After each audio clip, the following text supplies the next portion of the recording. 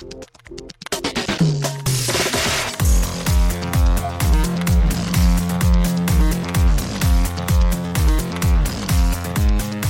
and welcome to Too Fast, Too Forever. There's all kinds of family. We chose this one. This is episode 227, The Fate of the Furious Lap 10. I'm Joey Lewandowski. I'm Joe too, and this episode's brought to you by the Garden Brothers Nuclear Circus, Humans Gone Wild. Garden Brothers has been entertaining families for over 100 years, and now the largest circus on Earth. Shout out to the Garden Brothers Nuclear Circus. Well, shout out to the Garden Brothers, and welcome to Too Fast, Too Forever. After the break, so we've done 227 episodes of the show. Up until this point, I think every guest has been largely, except for Rachel, but that's like kind of whatever. Yes. Every guest has basically been booked by me. But Joe, you stepped up. We got a new guest. We got one. So one of the tally mark. If this is the BB Lappy game, yes, you get 1 point. Ding. Your friend Josh Buckley of the Whole Lot of Wolves, right? Is that what it's called? Whole Lot of Wolves. Yes, that's the name of the podcast. And we'll talk to him about that. We'll talk about Fate of the Furious after the break. But Joe, extracurricular activities. What have you been up to since we last spoke? I went home this weekend to Pittsburgh to visit my parents and hang out because I saw the weather was going to be nice and I just needed to get out of Connecticut for a couple days. Rachel and I drove back Friday and got to see them, got to hang out, got to eat a whole bunch of my favorite foods that are there.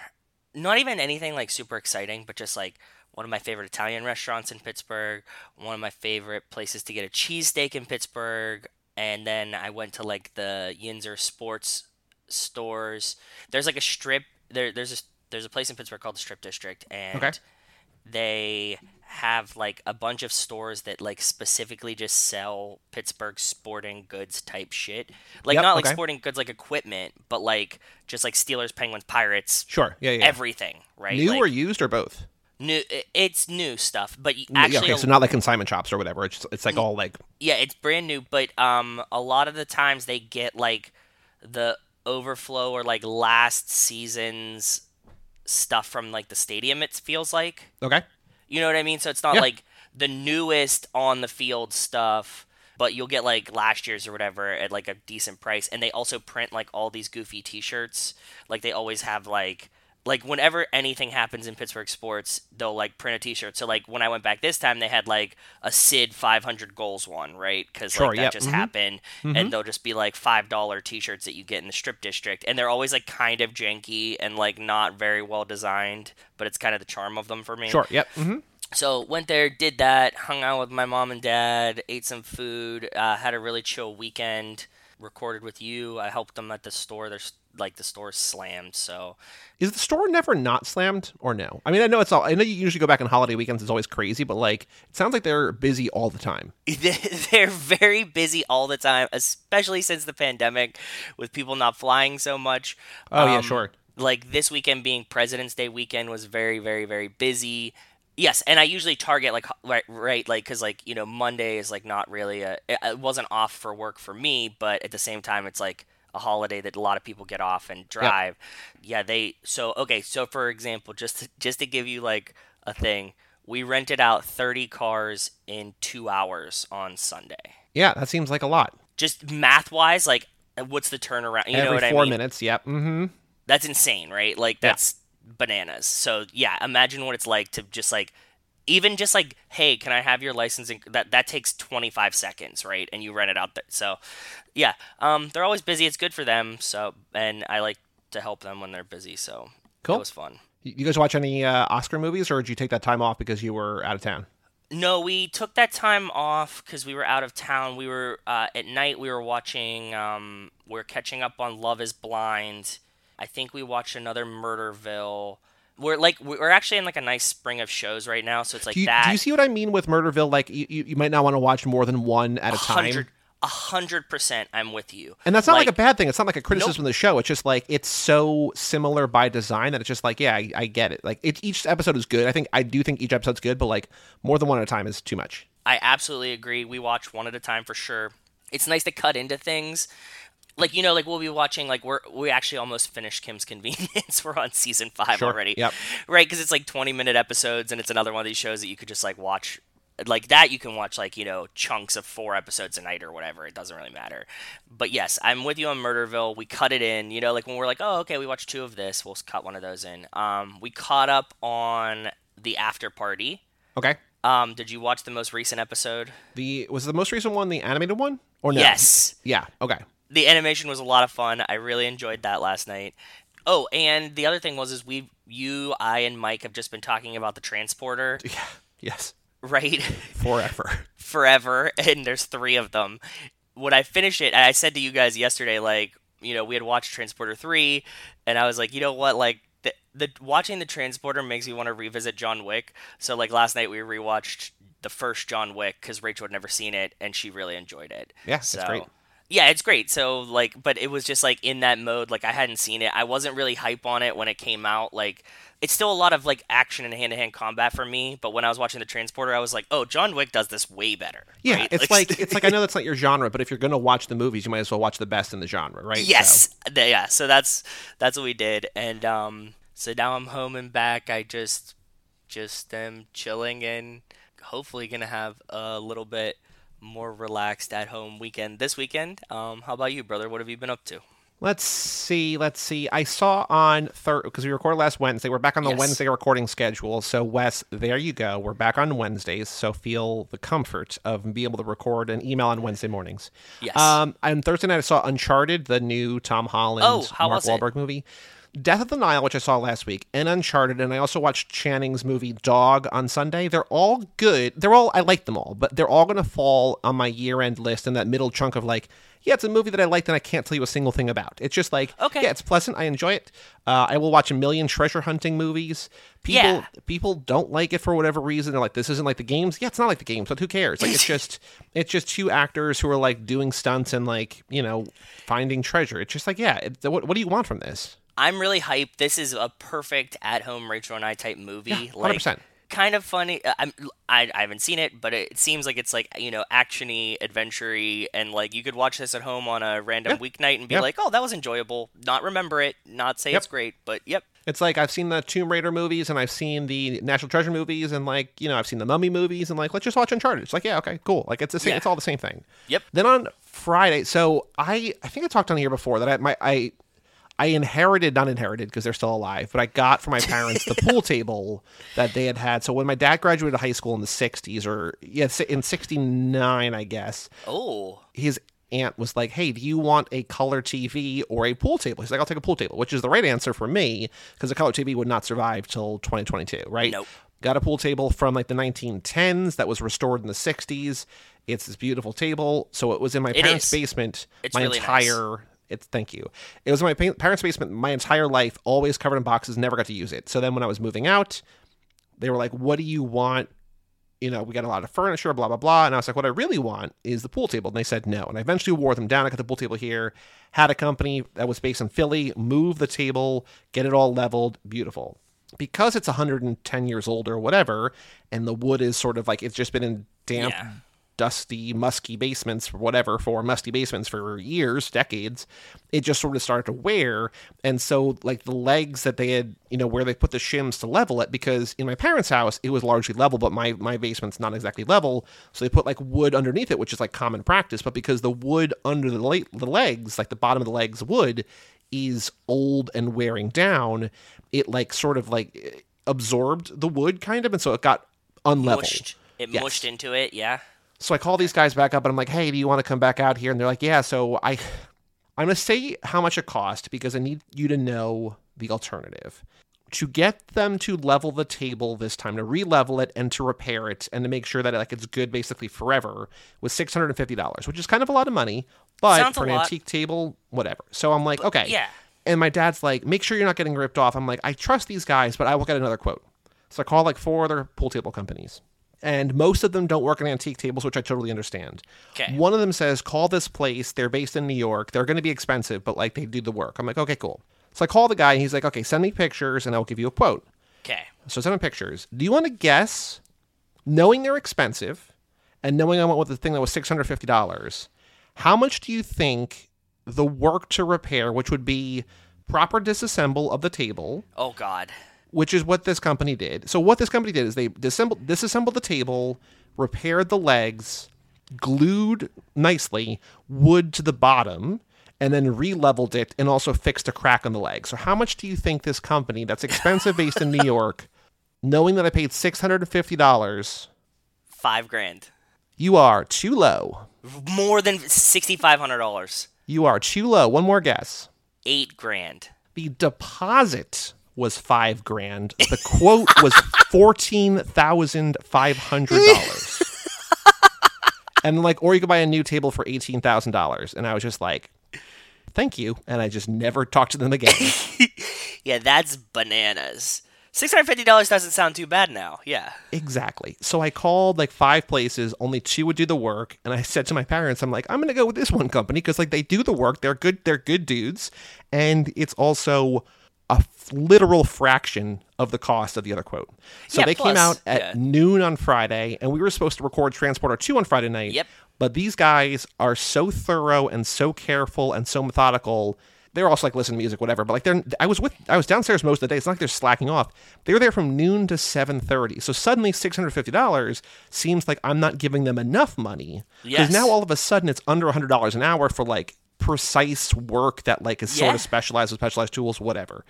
We had to push the Transporter recording to Sunday, and then Bob was coming over because we were recording a Lotto pod, and we had actually reached out to the author, who's just kind of this dude in Florida, and we're like, hey, do you want to talk about the book on the podcast? He's like, sure. Oh, yeah, how did this go? I forgot. It was great. It was awesome. So I'm editing that now, so that'll come out like in 2 months or something, but I think it's like toward the end of April, like we're ahead because we got a big book coming up. But I was just like, oh no. So I'm like, Bob, okay, I need you. Cause like these guys are like, it's like 7. I'm watching, I'm like, Bob shows up at like 7. I'm like, okay, cool. Like, you know, I'm getting him situated upstairs. Like I have like all the audio, whatever. Like we were recording remotely, but I had like the hardware and I had to like do a different kind of setup. So I'm like worried the audio's not going to work, but I tested, I had to buy this new equipment. I think it's all fine, whatever. And then I'm like, okay, so it's like 7:20 and like, they're like packing things up. I'm like, hey guys, like, you know, can I help you get out of here? Whatever. Like, they're like, oh, you want us to do this other thing? I'm like, no, you know, like I'm good now, like whatever, maybe next time, whatever.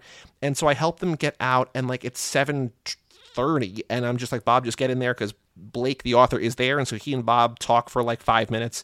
They take some pictures of the table and they leave, and then we have a great conversation or whatever. But I'm just like, I can't believe 7.5 hours. But the table looks beautiful. I sent you and Mike a picture of it, and like it looks very nice. So I'm glad that they did a good job. But and it's cool. Like, I mean, the table's old, and it was your dad's. Like that, I like everything about the story, right? Like you'll have your dad's old pool table, right? So that's cool. And I think like he's happy that like it's, you know, in use and not like under boxes and whatever. And so yeah, I agree. So that was Friday. Then on Saturday, I had some friends over, some, you know, college friends, some new friends, to do a Rock Band party. And speaking of 7.5 hours, we played Rock Band for like 7 or 8 hours on Saturday night. But the heroes of the evening, my kittens, Fox and Dana, 4.5 months old now, were not scared. This is the most people they've ever been around. Good. This is the loudest noise they've ever been around. They were in the living room. Like, they got a little spooked sometimes, but like they hung out all night. They got picked up all night. They were like petted all night. That's champions. Awesome, dude. Real hero cats. Were they? You said you adopted them, but like were they strays? Like were they outside? No, they were in a shelter, and I think I said, but like I don't know what it means. But they're like, they came from a bad situation. I don't know what that means, but like they were in a shelter. They were in that like hippie commune shelter I was telling you about. Remember, which is like cats just everywhere. It's just like, okay. You know, Milo and Pierre are brother cats that were found on the street in Brooklyn, so they are very, very chill around people, noises. One of them is more chill than the other, but yes. Pierre just hates people. Like he's not like scared of people. He just like hates them. But yes. So, well, he fits in well with you and Rachel then. Exactly. Yeah, he's very much her cat. Like he'll just like he comes down when he wants, and like he'll stay upstairs for the most part and be like, wait till these fuckers leave my house. But like he's not gonna like, you know, like hide and stuff. So. And then speaking of pets, on Sunday I saw a dog, the new Channing Tatum movie, Channing back acting. He also co-directed this, which is pretty cool. How was it? It's good. I liked it. It's one that like literally everyone I think could enjoy. Okay. It's about, you know, Channing is a former military guy trying to get back in the military, but he has like a brain injury, like some kind of, you know, concussion from war. And his friend was a guy who had a dog that he was handler of overseas that was trained to do like, you know, all sorts of stuff at war, and the guy dies, and the family requests that the dog be brought down for the funeral, but the dog also has PTSD. So Channing has to like, take this dog down. Like, it's like a road movie, and just him and a dog. And considering it's kind of like Gold, where it's like Zeph against no one for most of the movie. Yeah. It's dog. It's Channing. I mean, he's with people a lot of the movie, but like a lot of it, like maybe half of it, just him and the dog. And he's really, really good. So, you know, we didn't finish the Magic Mike's podcast, but you and I both have a fondness for Channing. And so it's good to see him back and good to see the movie. So I like that.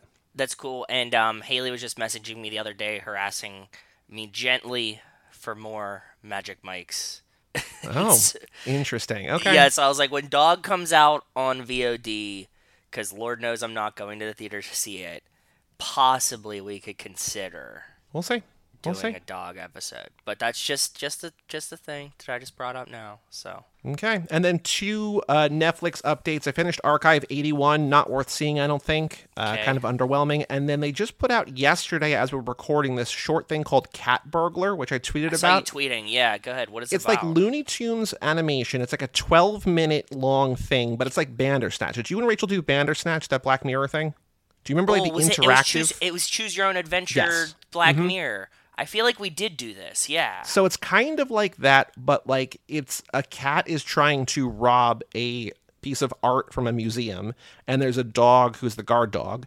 He's a cat burglar and a guard dog, of course. Okay, and so there's like 6 different like almost like quick time events, like a video game throughout the short film, but there's like trivia questions kind of, but like it's like sort of jokey and sort of serious, and like it's a weird thing. So like you can die, like you have 3 lives in the thing, and if you get any of the 3 questions wrong, you lose a life, but you keep going. And so if you lose 3 lives in the short film, you die. So I intentionally died to see what that was like. But then there's also like 6 pieces of art. So I just like went, and like at the end, it's like, oh, you got all the art, but like you keep playing because there's more story to see or whatever. So I did it for maybe, movie length last night, maybe like an hour and a half. So it's cool.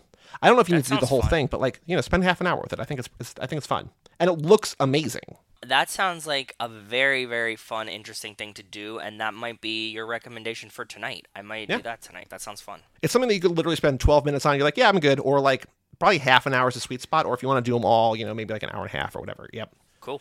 And the other thing is that video game, there's a video game coming out on, actually I want to look up what the Metacritic's at right now. There's a video game coming out on Friday called Elden Ring, which is from this company From Software that did like Dark Souls and Demon Souls, and I have video game friends who are like incredibly, incredibly excited for it. 45 reviews in so far. The review, like the embargo lifted today, and an average rating on Metacritic of 97.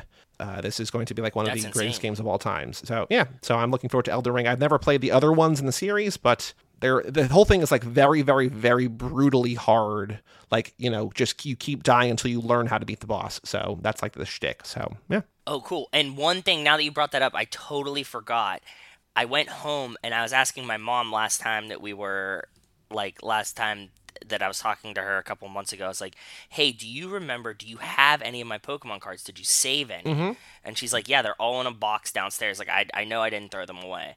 So I was like, cool. So like before I left on Monday, I went downstairs and was like, I'm going to look for these. Like I looked through a bunch of boxes. I can't find them.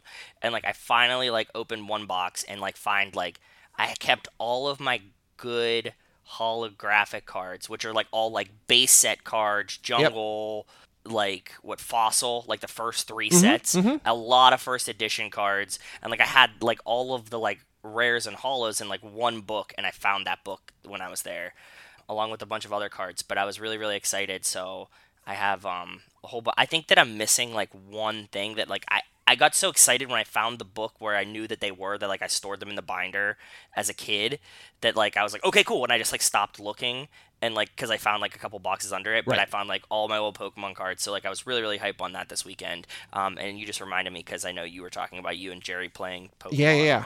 So the ones that have real value are the first edition, like Charizard or Blast. Like the first edition Charizard, if it's in good shape, is like hundreds of dollars. Like I have Charizard's in good shape, but they're not first edition, so they're still worth a ton of money. Like I think Zach just sold his like random non-first edition Charizard, not graded, like for like $400 like a couple weeks ago. Really?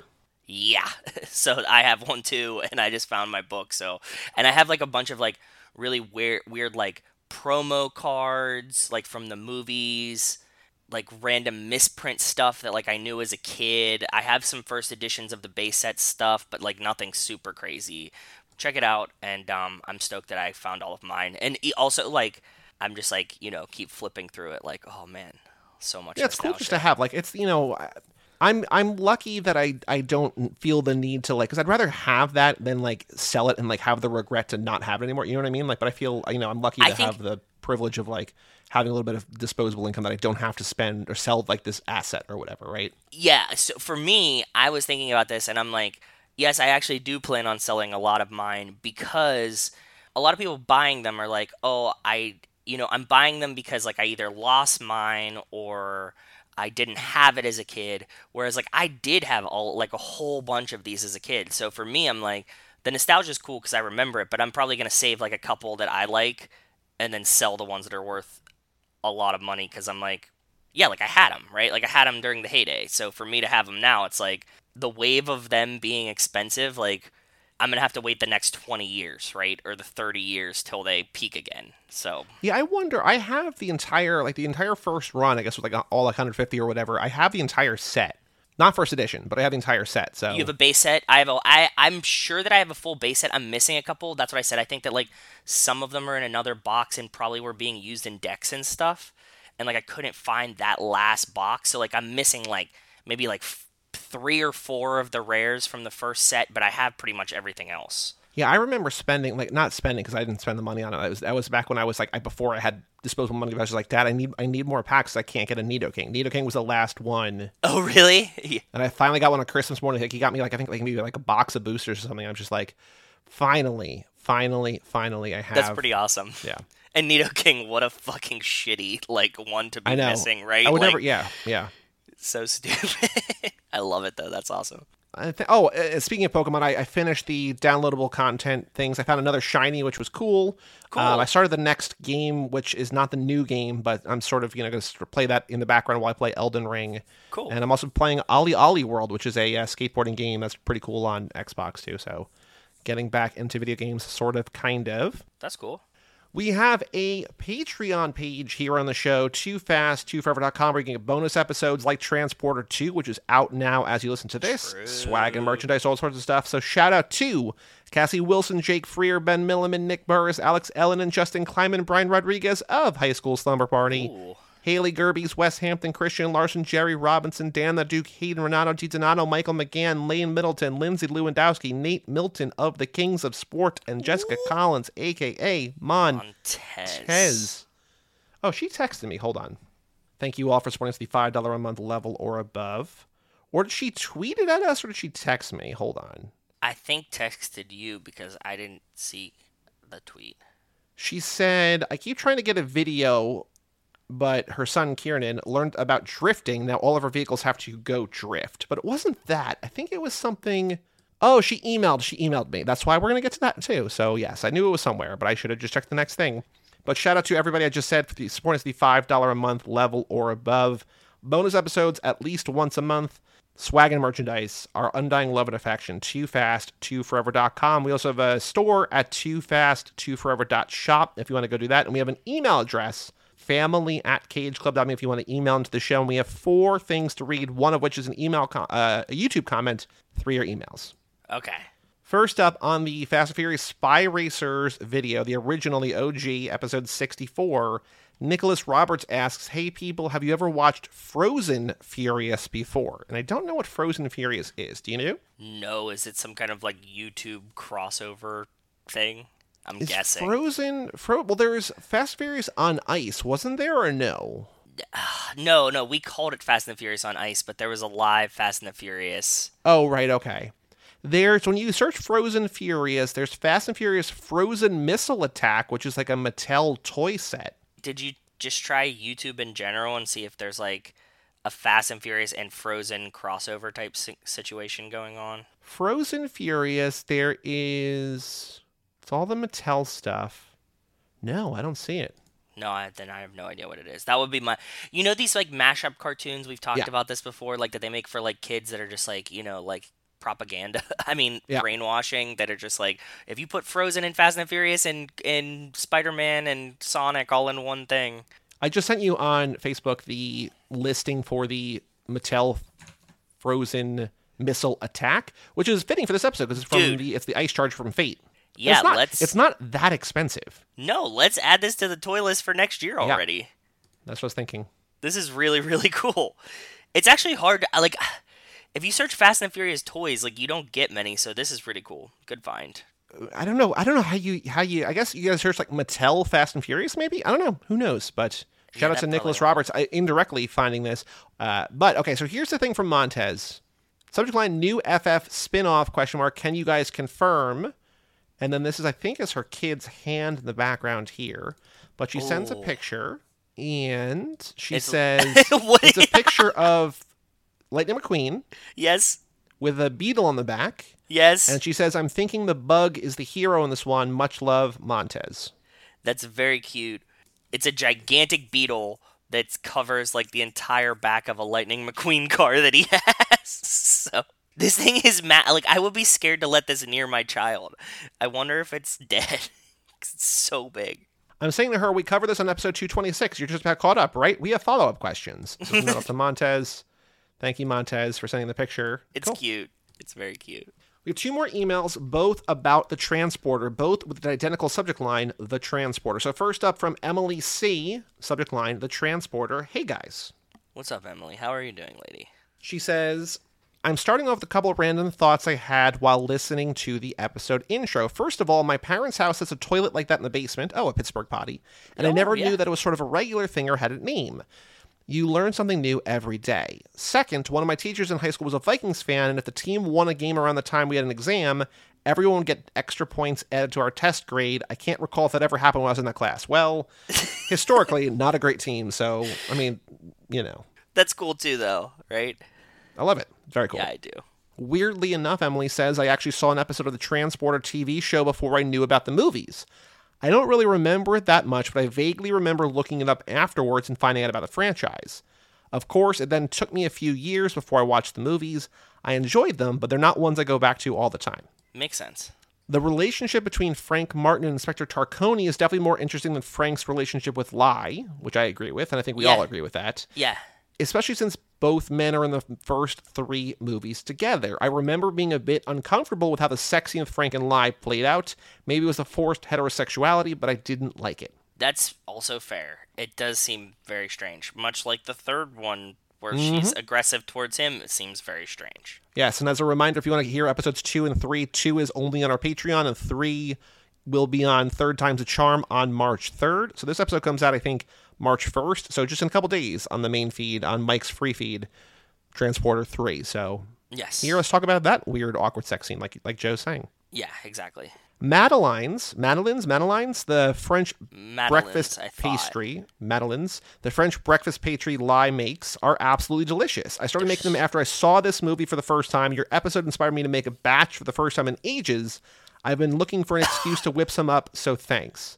And she says, P.S. I figured that since you inspired me to make some, I'd send you a picture of the finished product. So here is the picture of the Madeleines.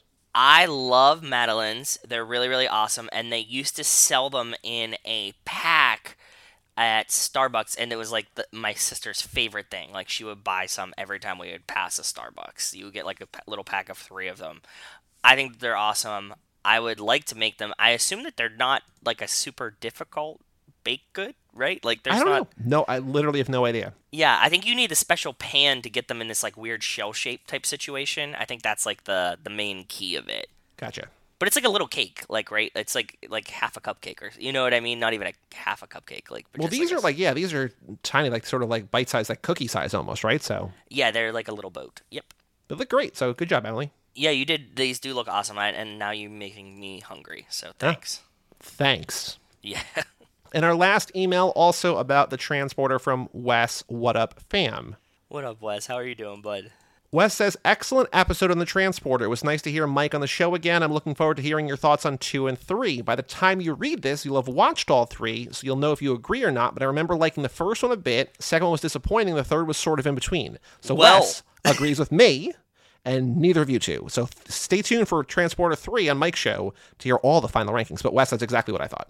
We all varied in what we thought about which ones. Yeah. Yeah. But yes, you're right. You totally agreed with Joey. So there you go. I also haven't seen these movies in many years, so I don't remember them that well. Well, there's a reason for that. Like, it's, you're like, oh, the hose. Okay. Yeah. we talk about that too. It's like, you probably remember like one scene from each one pretty well, but overall, like if you had to point out which one it was in and stuff, you'd be like, I don't know. Yep. Wes says, you were wondering why this hit big enough to launch a franchise. I think the real answer is just Statham finally cast as the action lead. But we also found out it's just because of DVD sales. But yes, for sure. Yeah, and international box office takes. Correct, yes, which we learned as the movies went on. That was not something we discussed in the first one, which is the only one out as Wes wrote this. So that's stuff he knows now as he hears this, but not when he wrote the email. So no shade, but that's what we learned. At this point, he'd done English crime comedies like Lock, Stock, which, hint, hint, stay tuned to the end of the episode, Snatch and Mean Machine, which is how I knew him, and he had supporting roles in Ghosts of Mars, Turn It Up, and The One, but no one had really seen him as the action lead. Obviously, we have a ton of movies that show him off in that role better than Transporter, but this was the first movie that really saw his potential as the brooding, calculating badass. He had a couple of moderate successes after this, like The Italian Job, but in a few years, he's going to start getting away from more leading man, badass action guy roles. Most of the movies around that time are forgettable, but he's the lead and he's killing everyone. Without this movie being The Transporter, I don't think his career launches as quickly as it did, but I do think it's better in my memory than watching it through the lens of newer action films. We showed the oil fight scene to someone recently. I remember thinking it's cool, but not as cool as I remember it being at the time. That is probably an excellent assessment. I would agree with you, and You heard my take of, like, let me just watch John Wick after this now. Mm-hmm. And so I think that we're on the exact same wavelength, Wes. He says, Justin brought up Explosions in the Sky on the last episode. I never listened to them, even though I was in high school in Austin around the time they were hitting big. Then, last year, I started listening to a few instrumental post-rock playlists while working, and Mrs. West started watching Friday Night Lights for the first time. I told her I recognized the theme as one of their songs on one of my playlists. I started playing it, but we both realized it sounded a little off. So I Googled it, and apparently the producers asked the band to let them use a song for the show, but the band turned them down, so they just ripped them off instead. So listen to the Friday Night Lights TV theme and the song Your Hand in Mine back to back. They're very similar, but different enough to not be copyright infringement. Well, that's weird and funny and kind of sucks. That's hilarious. I love and hate when that happens. As a Lifetime movie fan, we get that a lot, right? They like make up a song and you're like, oh, this is supposed to be this song, but they clearly couldn't get that, so they made a song that sounds pretty close to it, but definitely not the same thing. It just sucks that, like, the artists get kind of gypped out of it, but in that story, it seems like they asked them to use it and they said no, so... Yeah. Sorry. Also for Justin, a little bit of shameless plug for my friend's band. If you like Explosions in the Sky, check out Still Motions, STILL space MOTIONS, Still Motions. They're a similar type of instrumental post-rock, but maybe a bit heavier. Close friend of mine plays guitar, and I really like them aside from having that personal connection.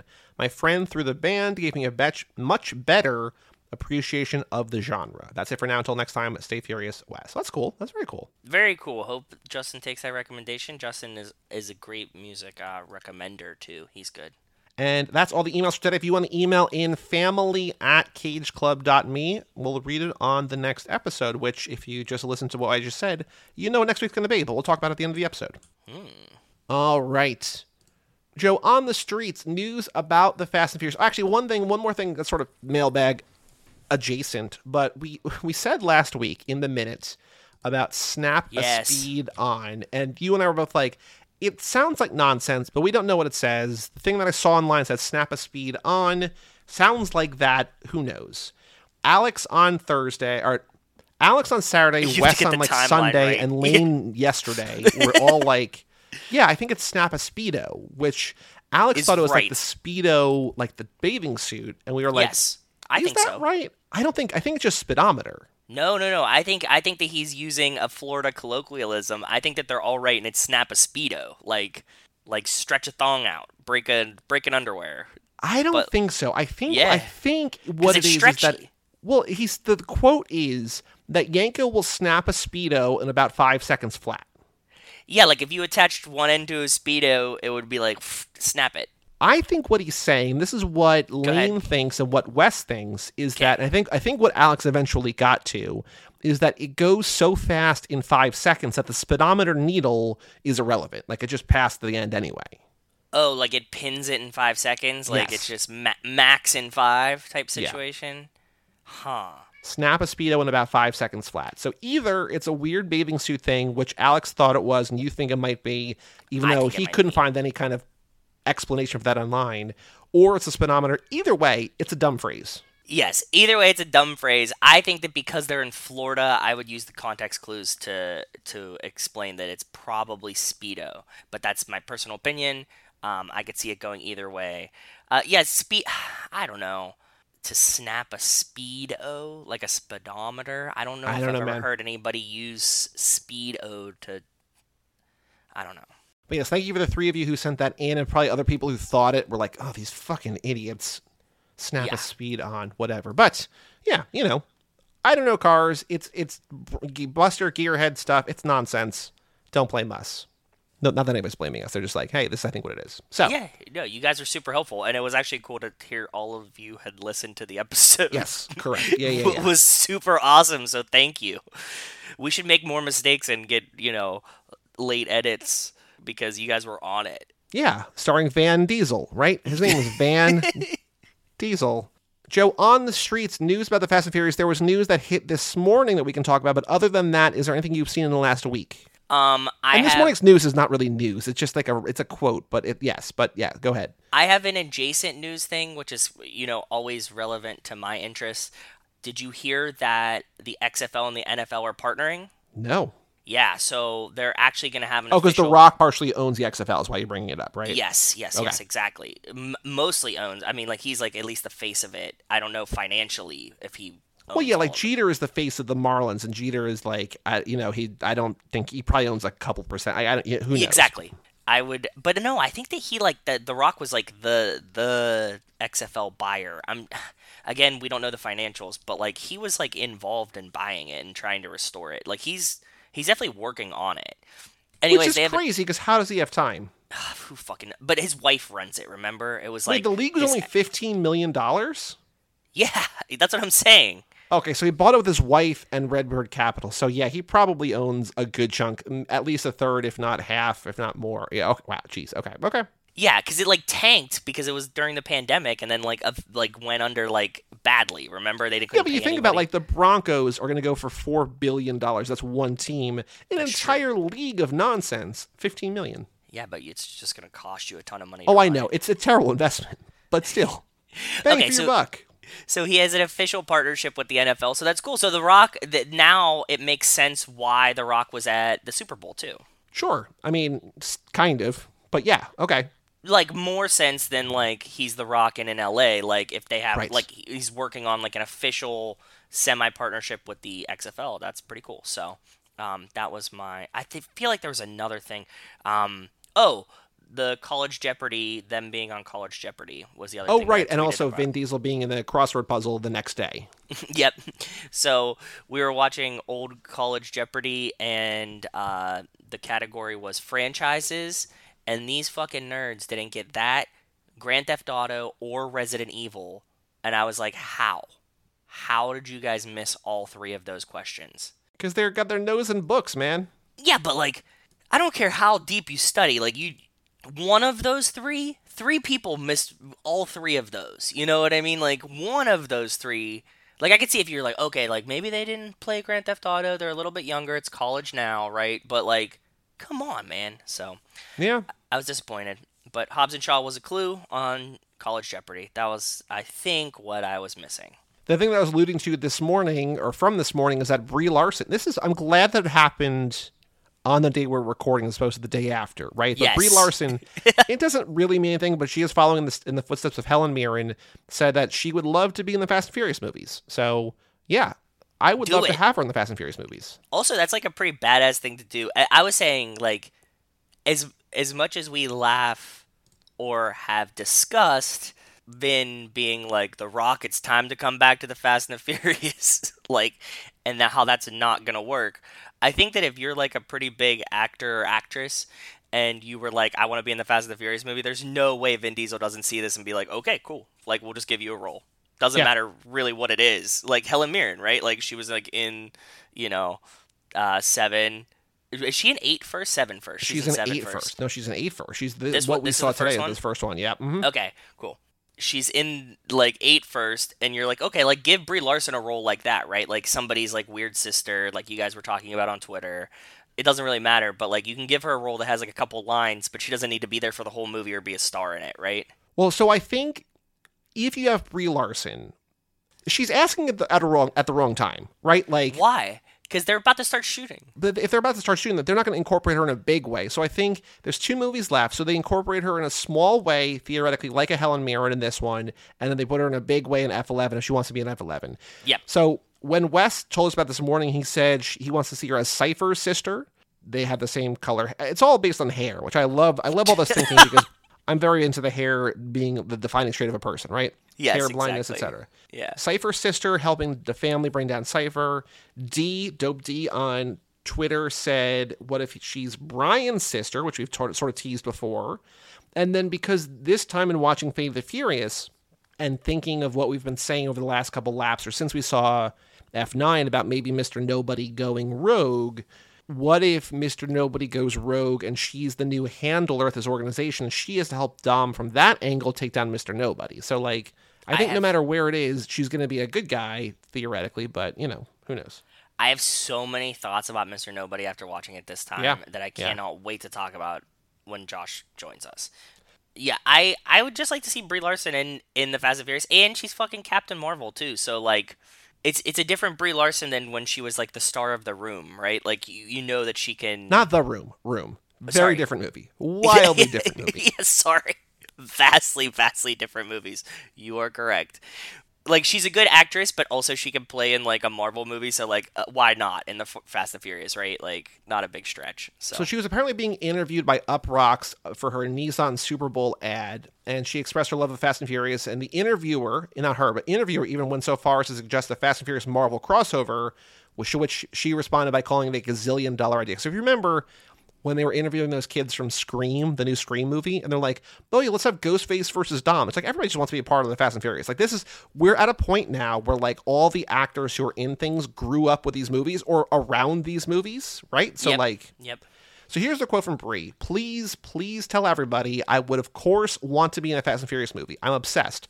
I love them. I think they're so good. They're so fun. And they've made me appreciate cars. I'm down to play new characters and whatever it takes, but I'm very down for a crossover moment. I think you've tapped into something that is a true love of mine, so I would be down. That's really... I imagine if she just shows up as Captain Marvel. Yeah, man. Why not? Do it. Like, what the fuck not? Like, just... Yeah. Man, I would be excited. I'm stoked for her. I'm glad that she's a fan. I'm glad that, like, all of these, like... There's no shame anymore in liking the Fast and the Furious, you know what I mean? Like, we talk about, like, when... you started and you were like, these are just dumb car boy movies, right? Like, I feel like we've crossed the stigma of that at this point, which is cool too. Yeah. So that's all the news. I think all the news on the streets. If you have news, if you want to send it in via social or family at cageclub.me, do that thing. Joe, is Dwayne Johnson in F10? Answer, still no. Yeah, I don't think so. Brie Larson, though, maybe. Yeah, we did. And we added Jason Momoa, too, so... Before we get to the minute, we have our returning TV segment, Young Rock, coming in a couple of weeks. But first, you watched it, right? Yes? Yes, I did watch it. Yeah, but we were just so talking, I just totally forgot. Go ahead, continue. There's a new show on NBC where it's executive produced, and the first episode, at least, directed by Justin Lin, called The End Game, where Morena Baccarin, who plays Inara Sarah on Firefly, is like a bank robber mastermind. And so this is not on Hulu. I think she's bigger than that. She's like a super evil criminal. I guess the pilot is the only one that aired, so it airs on Monday nights. It's not on Hulu unless you pay for Hulu plus live TV, but it's on Peacock. So if you watch on Peacock, you can have it there. But Joe, what did you think of the first episode of The End Game? I actually kind of enjoyed it. I think that it will be fun. I'm curious to see where it goes. It had a lot of Justin Lin camera work going this episode. There was lots of, like, a table with everyone around it, and the camera keeps, like, spinning, and they're all talking in an order. You know what I mean? Type situation, which I felt fun. But also, it feels very television-y compared to, like, a Justin Lin movie, right? It's television-y and it's network drama. Like, I watched this last night, and I was just like, I don't think I'm long for this show. Yeah, that's what you said to me. Yes, you did. And, like, it's not bad. And I know that it's probably closer to something I would watch than most other things on, like, an hour-long network drama. But I'm just like, I need a little bit more. Yeah, I'm curious to see where it goes. I don't think that this is ever going to be, like, pivotal television by any means. But it seems like something that, like, I think my grandma would like. Right, which is, when you say that about a show, and I don't mean it as a knock to the show or to your grandma, I'm probably not going to watch that show. Yeah, you know, like, it's like, enough action-y that it's, like, kind of action-y, but at the same time, like, not enough to, like, deter grandparents. There is stylized on-screen text denoting the location, just like a Justin Lin thing, like a Fast and Furious thing. Yeah. There is one very big fast action. Did you hear it? Oh, no, I was going to say when she's doing angry driving and drifting through the streets. I thought that's where you were going. No, there's a thing where early in the episode, maybe 10 minutes into the episode, there's like the 3 or 4 people who are like interrogating her, and like the guy is intimidating her and just like, we're going to make you talk and we've got nothing but time. And I was like, wow. Oh, no, I missed it. Okay, that's good. I was taking notes, so okay. But I was thinking about how, like, she is TV's Gal Gadot. She is very much TV's Gal Gadot, and I was factoring that, like, is this just kind of like the Madam M backstory? Okay, yeah, I can see that. I think, I like Morena Baccarin. I like Eiza Gonzalez more, but I can see that crossover. But character-wise, you know what I mean? Like, it has the same... Because, like, we don't really know much about her yet, but she's, like, a Russian that was, like, trained from a child, which also felt very Black Widow-y type situation. But just, like, her presence in this felt very Madam M to me. Like, I'm running things, and, like, I'm so much more intelligent and sophisticated and well-planned than the FBI is. I Googled Morena Baccarin to find out her age, and she's 42, Gal Gadot 36. But when I was getting rid of Morena Baccarin in Google to type in Gal Gadot, it offered as an autocomplete Gal Gadot and Morena Baccarin. I was like, is this a thing that people search? And I don't think it is. I think it's just like Google being like, hey, you looking for these 2 actresses? You want to see them together? It's like, yeah, kind of. But there was a BuzzFeed quiz called 11 Celebrities You Probably Didn't Realize Share an Itsy Bitsy Resemblance Until Now. Oh. Gal Gadot and Morena Baccarin is like, yeah, I get it, because they're both beautiful, olive complexion, dark hair women with an accent who are in movies and TV shows. It's like, yeah, I think they're playing a very similar role. Oh, actually, so this BuzzFeed quiz, you can vote yes, no, or kind of. Only 19% say yes, 28% say kind of, 53% say no. Like, I don't think, like, I wouldn't confuse the two, but I do think that they share the same kind of role or whatever, right? I would go kind of, yeah. I wouldn't say no or yes, like, kind of. Like, they look, yeah, you're right. I wouldn't confuse the two, but they definitely are similar. I will watch at least one more episode, because I think we have 3 episodes of this show that we're recording before Young Rock is out. So we're going to do at least one more of the Endgame, if not 2 more. I like it. I'll continue along. Even if we stop, okay, so here's the big question. Even if we stop for the show, will you keep watching it? Yes, maybe not weekly, but I will binge. Like, it hasn't done anything to turn me off yet, and I'm curious. Sure. Well, yeah, I don't think it's bad. I don't think it's, like, actively off-putting. It's just, like, I'm coming to the realization that there are limited hours in the day, and there's other things I'd rather watch or read or do or play or whatever, right? So totally understandable. I'm saying that it hasn't. There's definitely a large likelihood that, like, something happens in the show, and I'm like, I don't care about this anymore. Yeah, get what I'm saying? Like, they could do something like next episode that would just be like, yep, I don't care. You know, like, they're like, and everybody now has a dance number. And I'd be like, okay, I'm fucking done with this. Because the show is like, she's masterminding, 7 bank robberies at the same time while she's in custody. And she's not doing it to get money. She's doing it to, like, blackmail these people, essentially. So kind of. And, like, her husband's in jail with, like, the detective's husband. But she put the detective's husband in jail because she framed him. Yeah, there's, like, silly, stupid drama. The most thing that I had to deal with when watching this is how television-y it was. Like, it feels like CSI or something, right? Yeah, like, it's and that was like, oh fuck, like, I forgot that, like, how much these network drama, police, actiony things all kind of feel the same, and I can't put my finger on what it is. It's like the camera work, or like how the coloring of it is, or like the motion of it. Something about it feels just like, oh yeah, I'm watching a television show for sure. TV is both, I think, faster and slower than a movie, because like you essentially have 12 hours or 20 hours or whatever to like tell a story, right, a season, but you also have only 45 minutes to tell a story. And so depending on how you're thinking about it, either faster or slower, and this just felt like it was trying so hard to be like so fast. It's just like, all right, cutting from here, cutting here, cutting from here, cutting here. Yes. Just like guys, like let's just, like, I get that you're doing a lot, like you want to set up all 7 bank robberies and the whole thing, like maybe it's the pilot. I get it. Maybe episode 2 will be better now that the premise is established. The camera moving was so fast at points that I was like, this is almost giving me motion sickness. Yeah. It's very fast. like the sweeping camera angles, I was like, okay, wow. Like I don't normally get bothered by stuff like that, but I'm like, whoa, that was a little much. Yeah. Any other thoughts about the end game? No, I'm excited to see episode 2. Cool. The final thing to do then before we take a break and bring in Josh is to talk about the Too Fast, Too Furious minute 50, a minute I called Big Engine Meet Bigger Engine. Go around down at the end of the road here. Second wave got to sit tight until your partner crosses this line right here. First team to go down and back twice wins the race. At which point, the losers will hand over them keys. Otherwise, you'll be eating breakfast through straws from now on.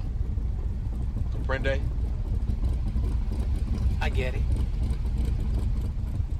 Oh, this means you too. I got it. All right. Let's race. Come on, baby, you got this, bro. Let's do it. Hey, you gone, homie. I got this. This is done. You about to lose your car, partner. Do it, bro. Come on, Pierce, you got it, man. You think I'm worried about this fool, man? This is nothing.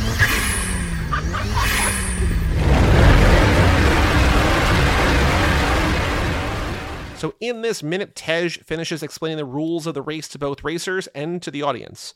Tej gets verbal confirmation from both racers, Roman and Fabio, that they understand the rules. Suki, Jimmy, and Fonzie and Fabio's women cheer them on from the sidelines. Roman talks a little smack as Brian looks on before Fabio revs his engine and makes Roman feel just a little bit intimidated as the minute ends. And I was saying to you, like, 10 minutes ago in terms of the breakdown of the minutes, and like an hour ago in real time, yes. I'm like, I was telling you, like, I think that this is going to be like a very long scene. Like there's just padding, and you're like, I think your word was stagnant. You were surprised at how stagnant this minute was. Yeah, because some minutes we cut between like 3 different places, and like so much is happening, but I always forget that like the races in these movies actually last a lot longer than they seem like in your brain, right? Because like they're supposed to be fast. They're really just like a quarter-mile race, which should be like a couple seconds, but we get like all the lead up, all the build up, and then when we do the race, we get like the same scenes of the race playing twice because you're seeing what each person is doing at the time of the race. That's why like every race takes like 6 minutes, not 30 seconds, right? So yes, this minute did feel very stagnant because we pretty much only get like Tej confirming the race, and that's it. But it takes a full minute, so it was weird based on the pacing we get in some other minutes. It's cool to see Tej back and forth, walking up and down sort of like a panther, like he's sort of prowling, like sort of, showing how important he is. I like Fabio holding up his thumb and forefinger to like either say to like Roman, like, hey, like, all right, little dick, like, let's go, or like just be a little bit afraid, like he's got the confidence there. But like outside of that, like there's not much going on here. No, now that you brought that up, like that we didn't talk about last minute, right? Like it's not like things aren't happening, but we covered this pretty completely in the last minute. So you brought up something that I just thought about, that now I think this is the first Roman has a small wiener joke in the franchise, which we later see again. So that's like now a recurring theme that I never thought about. Like if he's like putting his middle finger and like, you know what I mean? Like revving the engine. Because we get the like, that's why your girls have such big bling. Like, you know what I mean? Like later. Mm-hmm. So that's kind of interesting. Yeah, not even just like the small dick, like that's part of it, but just like questioning his masculinity, right? Like the whole no knees to knees thing. Yep. The whole like that's why your girls are so blinged out, like all that stuff, right? So yeah, for sure, absolutely. So Roman takes it on the shins a lot about his masculinity. Yes. And maybe that's why he's no shins Roman. Yeah, exactly. But for him trying to exude masculinity at everything, it kind of makes sense that everybody's always chopping him down a peg, and he's also trying to raise himself up, and then he's just kind of in the middle. Well, he does it to himself, right? Like if he wasn't, if he didn't act like that, they wouldn't do this. But because he acts like that, they do it even more, and then he has to like combat it more, and it's like a vicious cycle, right? So it is. It's really bad.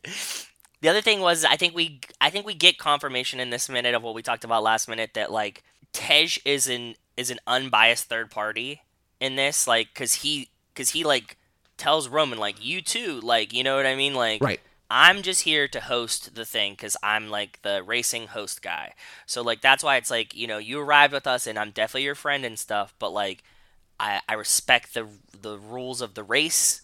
And, like, the winner's the winner, and, like, I will call it fair, and I think that's why they trust him to do the race, like, to host the race, right? Yeah, for sure. Any other things to talk about before we get to the trivia question? No, I wanted to see some stickers on Roman's car. Couldn't pick them out because it's not really focused on that. Saw that he had Sparko seats. Those were the two main things that I was thinking as I watched this time. Cool. So the trivia question I have, because there's not a lot that happens, it's easy. It's not supremely easy, but like it's easier.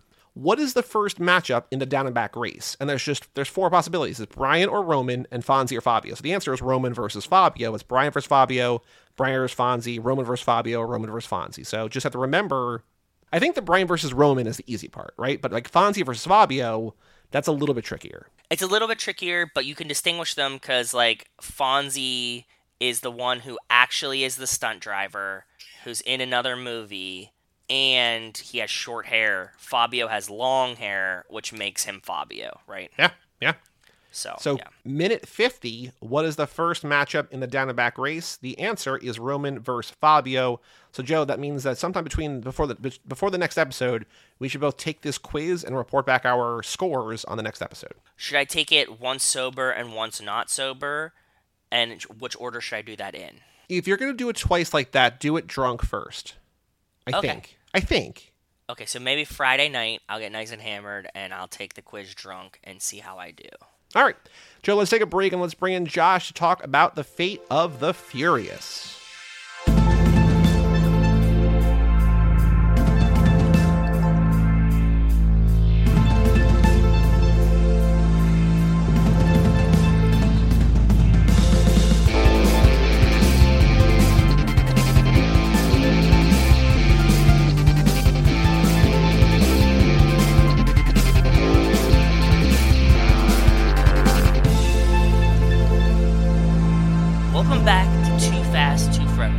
Episode number 227, Fate of the Furious. This episode's brought to you by the Garden Brothers Nuclear Circus.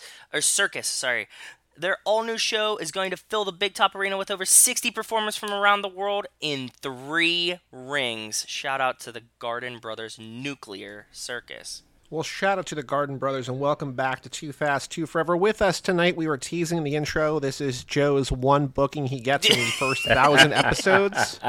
So no pressure, but if this doesn't go well, it's Joe's fault entirely. Yeah, it's definitely not our guest's fault. It's only Joe. But with us tonight, we have the host of the Whole Lotta Wolves podcast. We have Josh Buckley. Hello, Josh. Hey, guys. How's it going? Good. How are you? Very good. Been looking forward to this for a while, so I sat down and watched all the movies again last week, so I'd be ready to go. Love it. Perfect. Love it. I realized last night as I'm watching this movie for literally the 12th time since it came out 5 years ago, and realistically, like the 11th time. Well, no. Hold on. I've seen this more than that. I must not have all the... I don't know. Because we've done it 10 times for this podcast. Yep. We did it for Charlize. Yep. We did it for Nate's. Yep. Although I might not have... I don't know. And I saw it in theaters.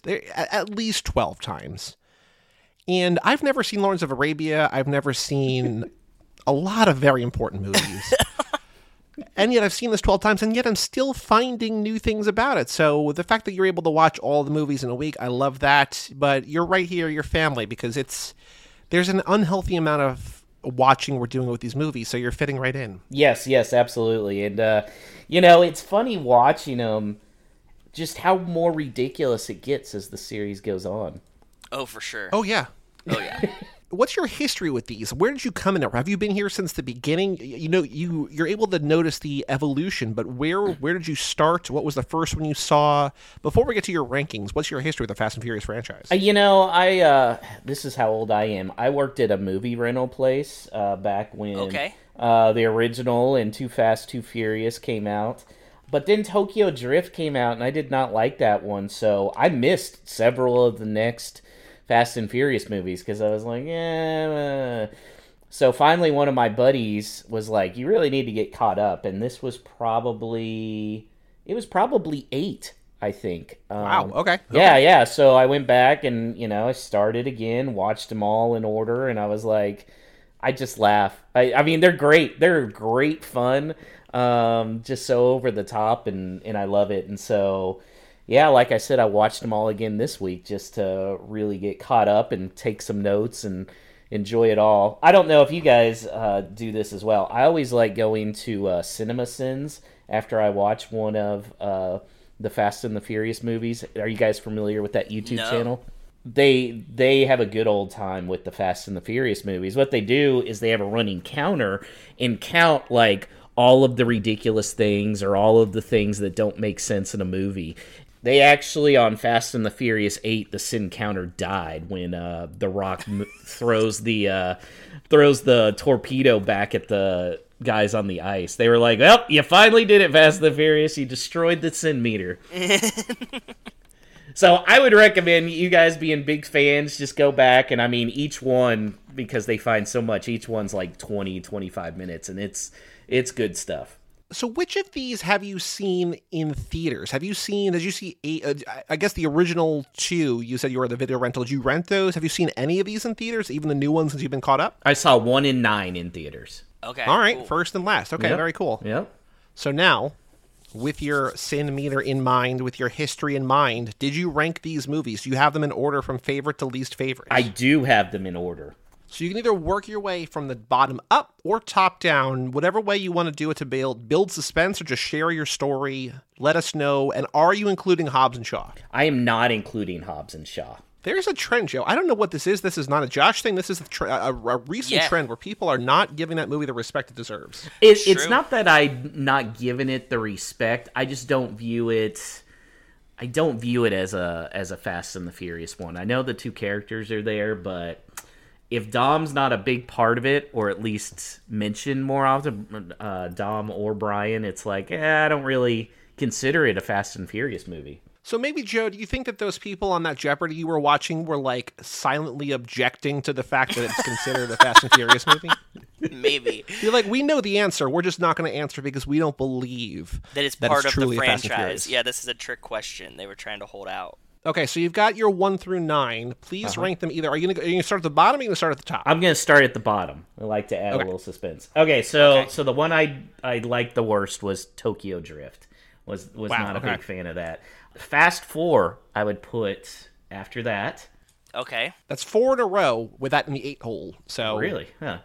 Too Fast, Too Furious, which I feel like is kind of underrated when you watch it. If for nothing else than Cole Hauser, who does a fantastic job as a drug lord before he heads to Yellowstone Ranch, and he's the biggest badass. I haven't watched Yellowstone yet. I've been meaning to. It's like on my to-do list. But I mean, it's Sopranos as cowboys is what it is. Oh, okay, cool. Okay. Yeah, and he's a badass on that.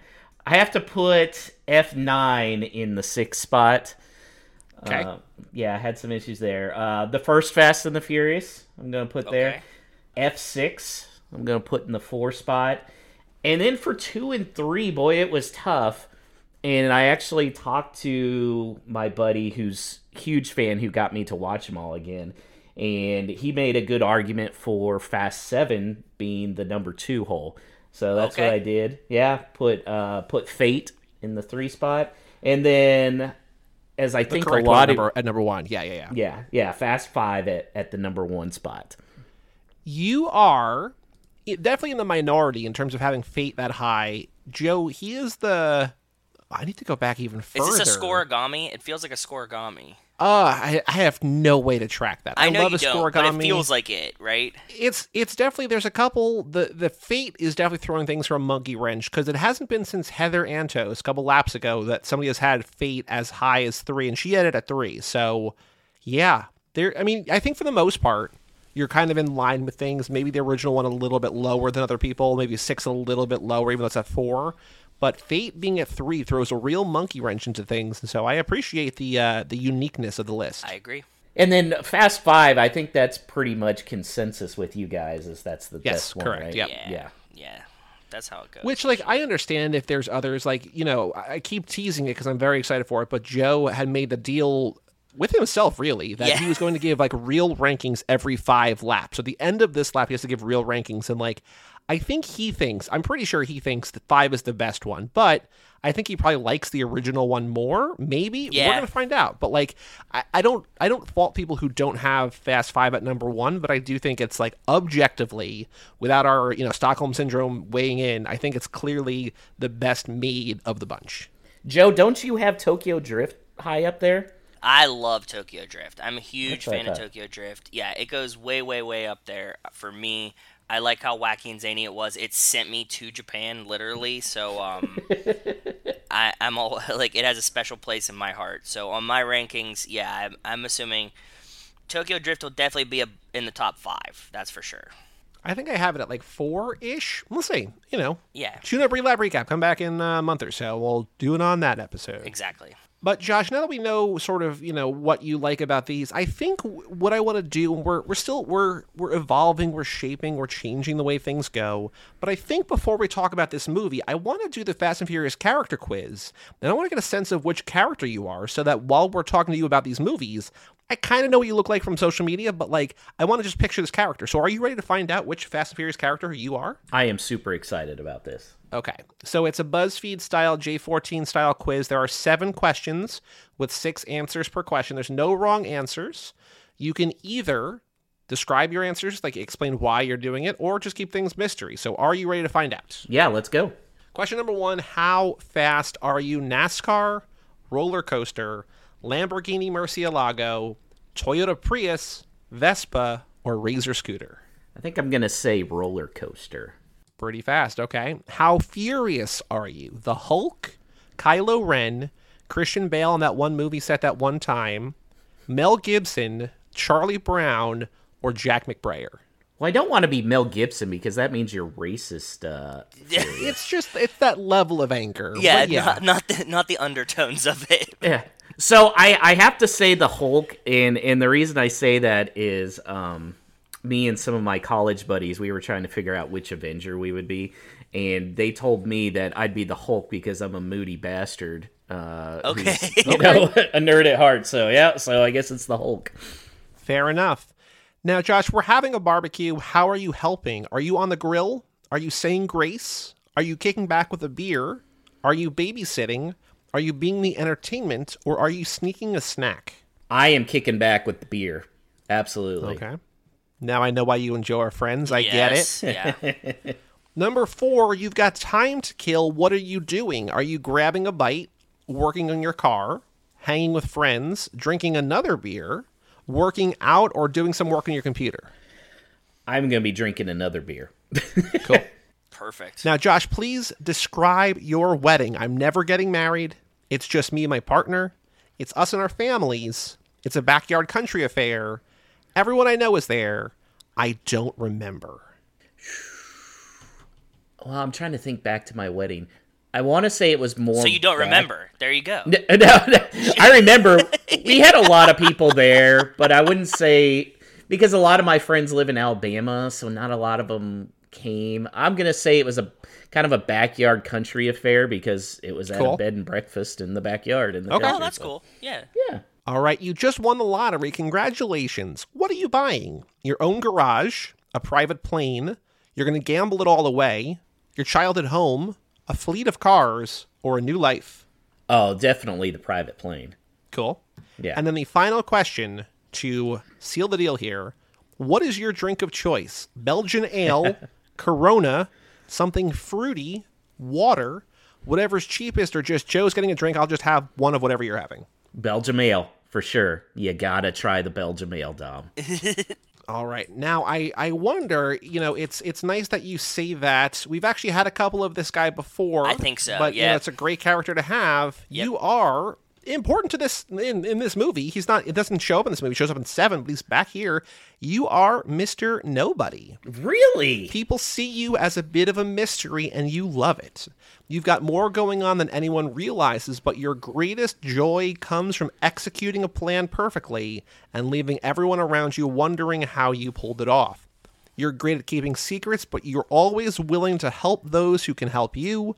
You don't have family, so to speak, because letting people too close might dissipate some of your mystical aura, so you'll settle for friends, and you drive like the wind blows. And I'll say, not only are you Mr. Nobody, you are overwhelmingly Mr. Nobody. Yes, the planes. With almost 50% more points accrued than anyone else in the list. The next closest were a tie between other people important in this movie.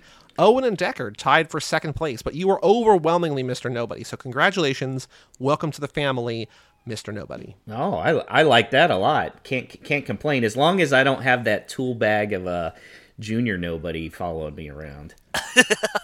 I like that he has like a real name, and yet in the credits and on IMDb and in the subtitles, he's just credited as Little Nobody. Yep. It's like, yeah, we know that he has a name. They also they tease him and call him the Rules, but no, he's just Little Nobody. He just sucks, and he sucks so much apparently that they're like, yeah, we don't need to bring back for 9. He's good. We're good. I'll be honest, 8 may have been my second favorite if not for his character. Really? That's how bad I hated him. Now, keeping in mind that Joe and I had a podcast about this man, if he was cast if Zac Efron was in that role, would you have liked it more, or do you think it's the character you don't like? It's the character. It's absolutely the character. I have no beef with the actor itself. It's just, he's a dick. Yeah. Yeah, okay, fair enough. Watching it this time, one of the things that I noticed the most is that Little Nobody is completely a stand-in for Brian. Yeah, 100%. I think we've talked about that a while ago, but yes, we have not talked about that in a while. Yeah. But as I was watching it this time, I was like, oh, he's doing exactly Brian things, but just like they made the character just like a little bit more annoying, and you don't have like the history with Brian, so you see it and you're just like, oh, this guy sucks. But like he's actively being Brian throughout the entire movie, just like a stand-in for him. It's crazy. Fully. Yep.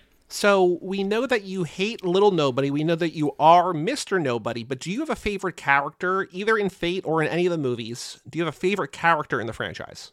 I do, and I'm curious as to how many other of your guests are gonna say this as their favorite character. Mine is Roman. People do like Roman. It's usually overwhelmingly Han, but a lot of people do like Roman. We've had, just looking back, we had Aaron Newirth of Out Now with Aaron and Abe has Roman as his favorite. And then it's back to the beginning when we started, like, Kim Basine, Mike Manzi, Rachel, and Kate Hudson all have Roman. But, like, for the most part, Joe's right. It's mostly Han, a lot of Brian. Roman's popular, but he's definitely not number one. Yeah. To me, Roman says in the situations exactly what I would say if I was in that exact situation. Just like, what the hell? And then extra bonus points in F9 for being so self-aware that we're invincible. Something's up. How did I not get shot?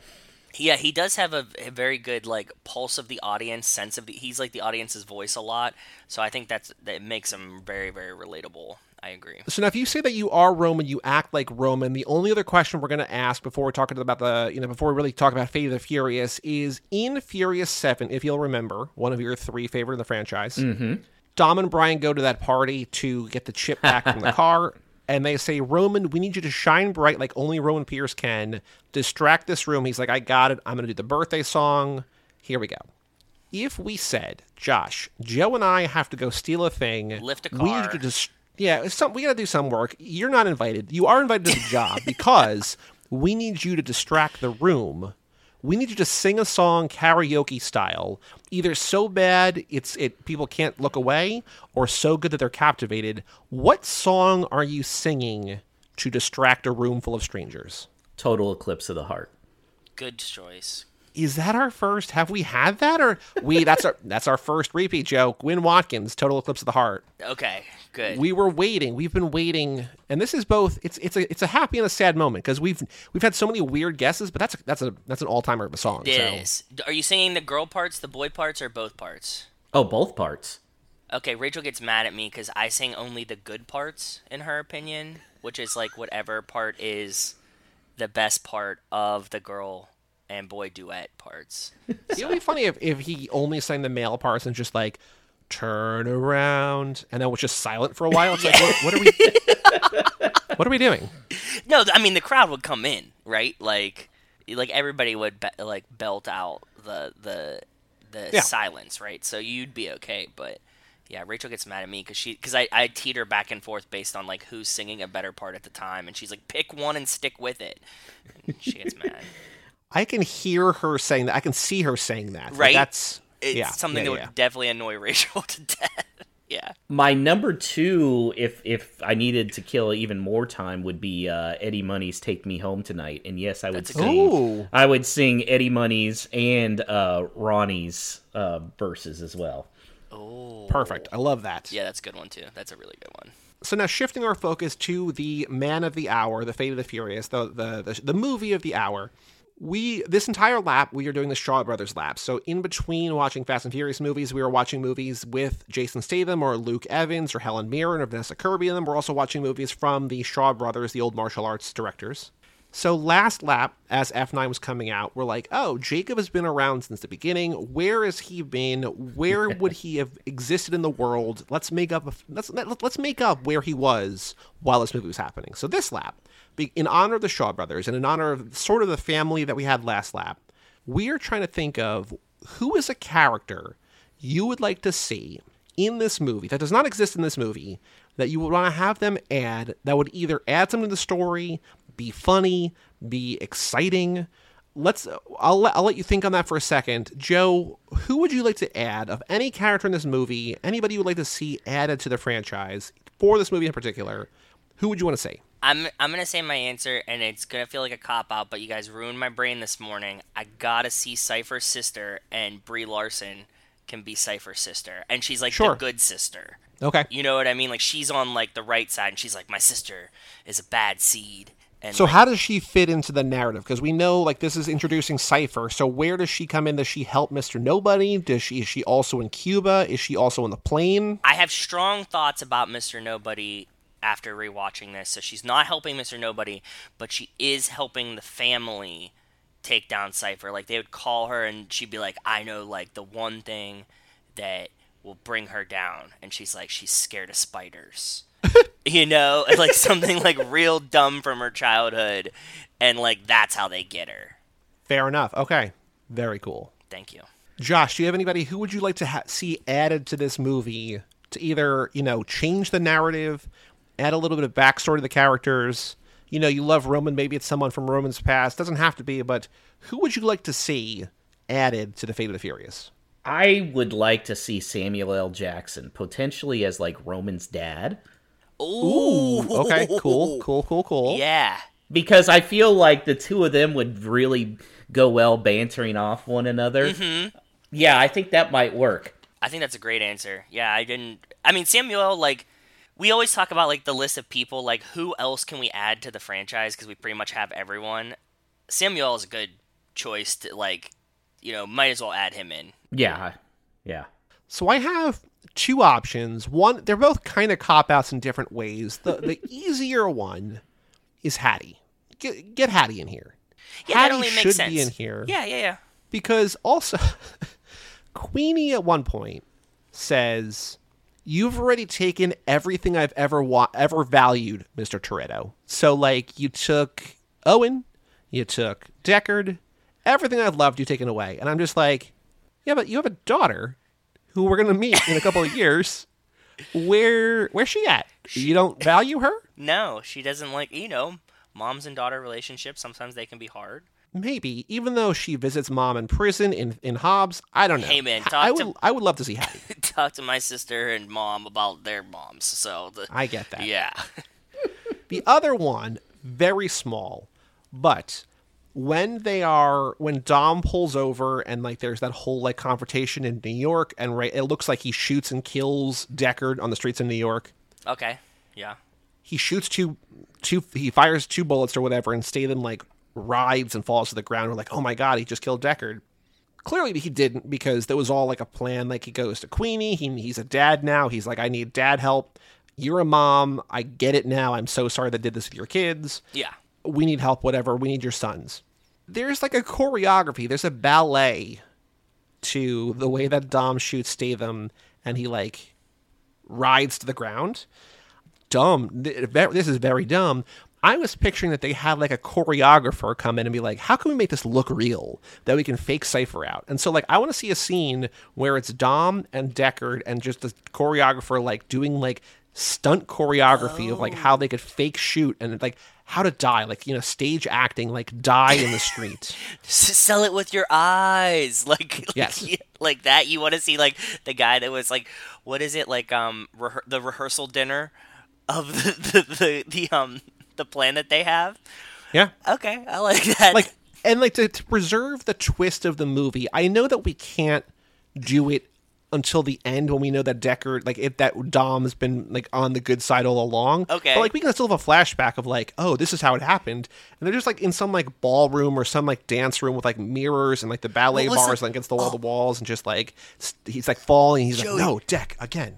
Joey, what was the fucking stupid movie with Helen Mirren where she was the ghost of Christmas Past? Oh God, what was that movie? That wasn't Scrooge. We just watched it 2 months ago. No. It's like a Oh! I forgot. Collateral Beauty. Collateral Beauty. Okay, so she's the actress from Collateral Beauty. Sure. And she needs to just like show them the way.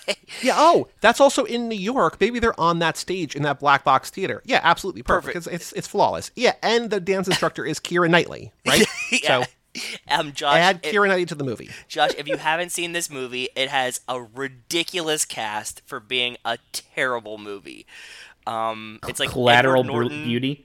Okay. Yeah, Collateral Beauty. Edward Norton, Helen Mirren, Joey. There was like so many people in this. Keira movie. Knightley, Will Smith. Yeah, God, Kate Winslet. Yeah. Michael Pena. And the movie is terrible. It's so bad. I love it. I adore it. But I know where Joe's coming from. Yeah. All right, so here we are, the Fate of the Furious, lap 10. Josh, the floor is yours. I do want to say I have so many notes because I was teasing this to Joe. I don't know why. I'm just like, I'm going to do something different this time.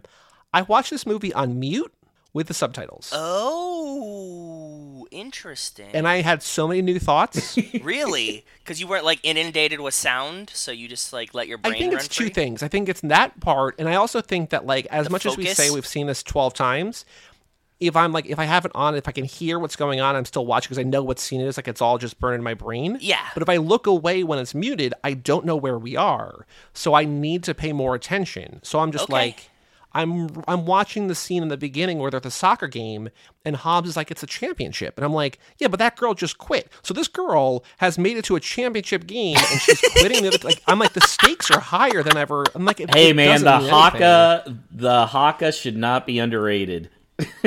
No. It's a beautiful dance. It's a powerful dance, and I love it so much. That's actually one of my favorite scenes of the movie, is when The Rock gets the girls to do the haka. Now, here's a question. I don't know if it's in both or not. Did you watch the theatrical or the extended version for this? The extended. Okay, because he does the haka again at the end, which is amazing, but I don't remember, and I don't think, it might be, I don't think it's in the theatrical version.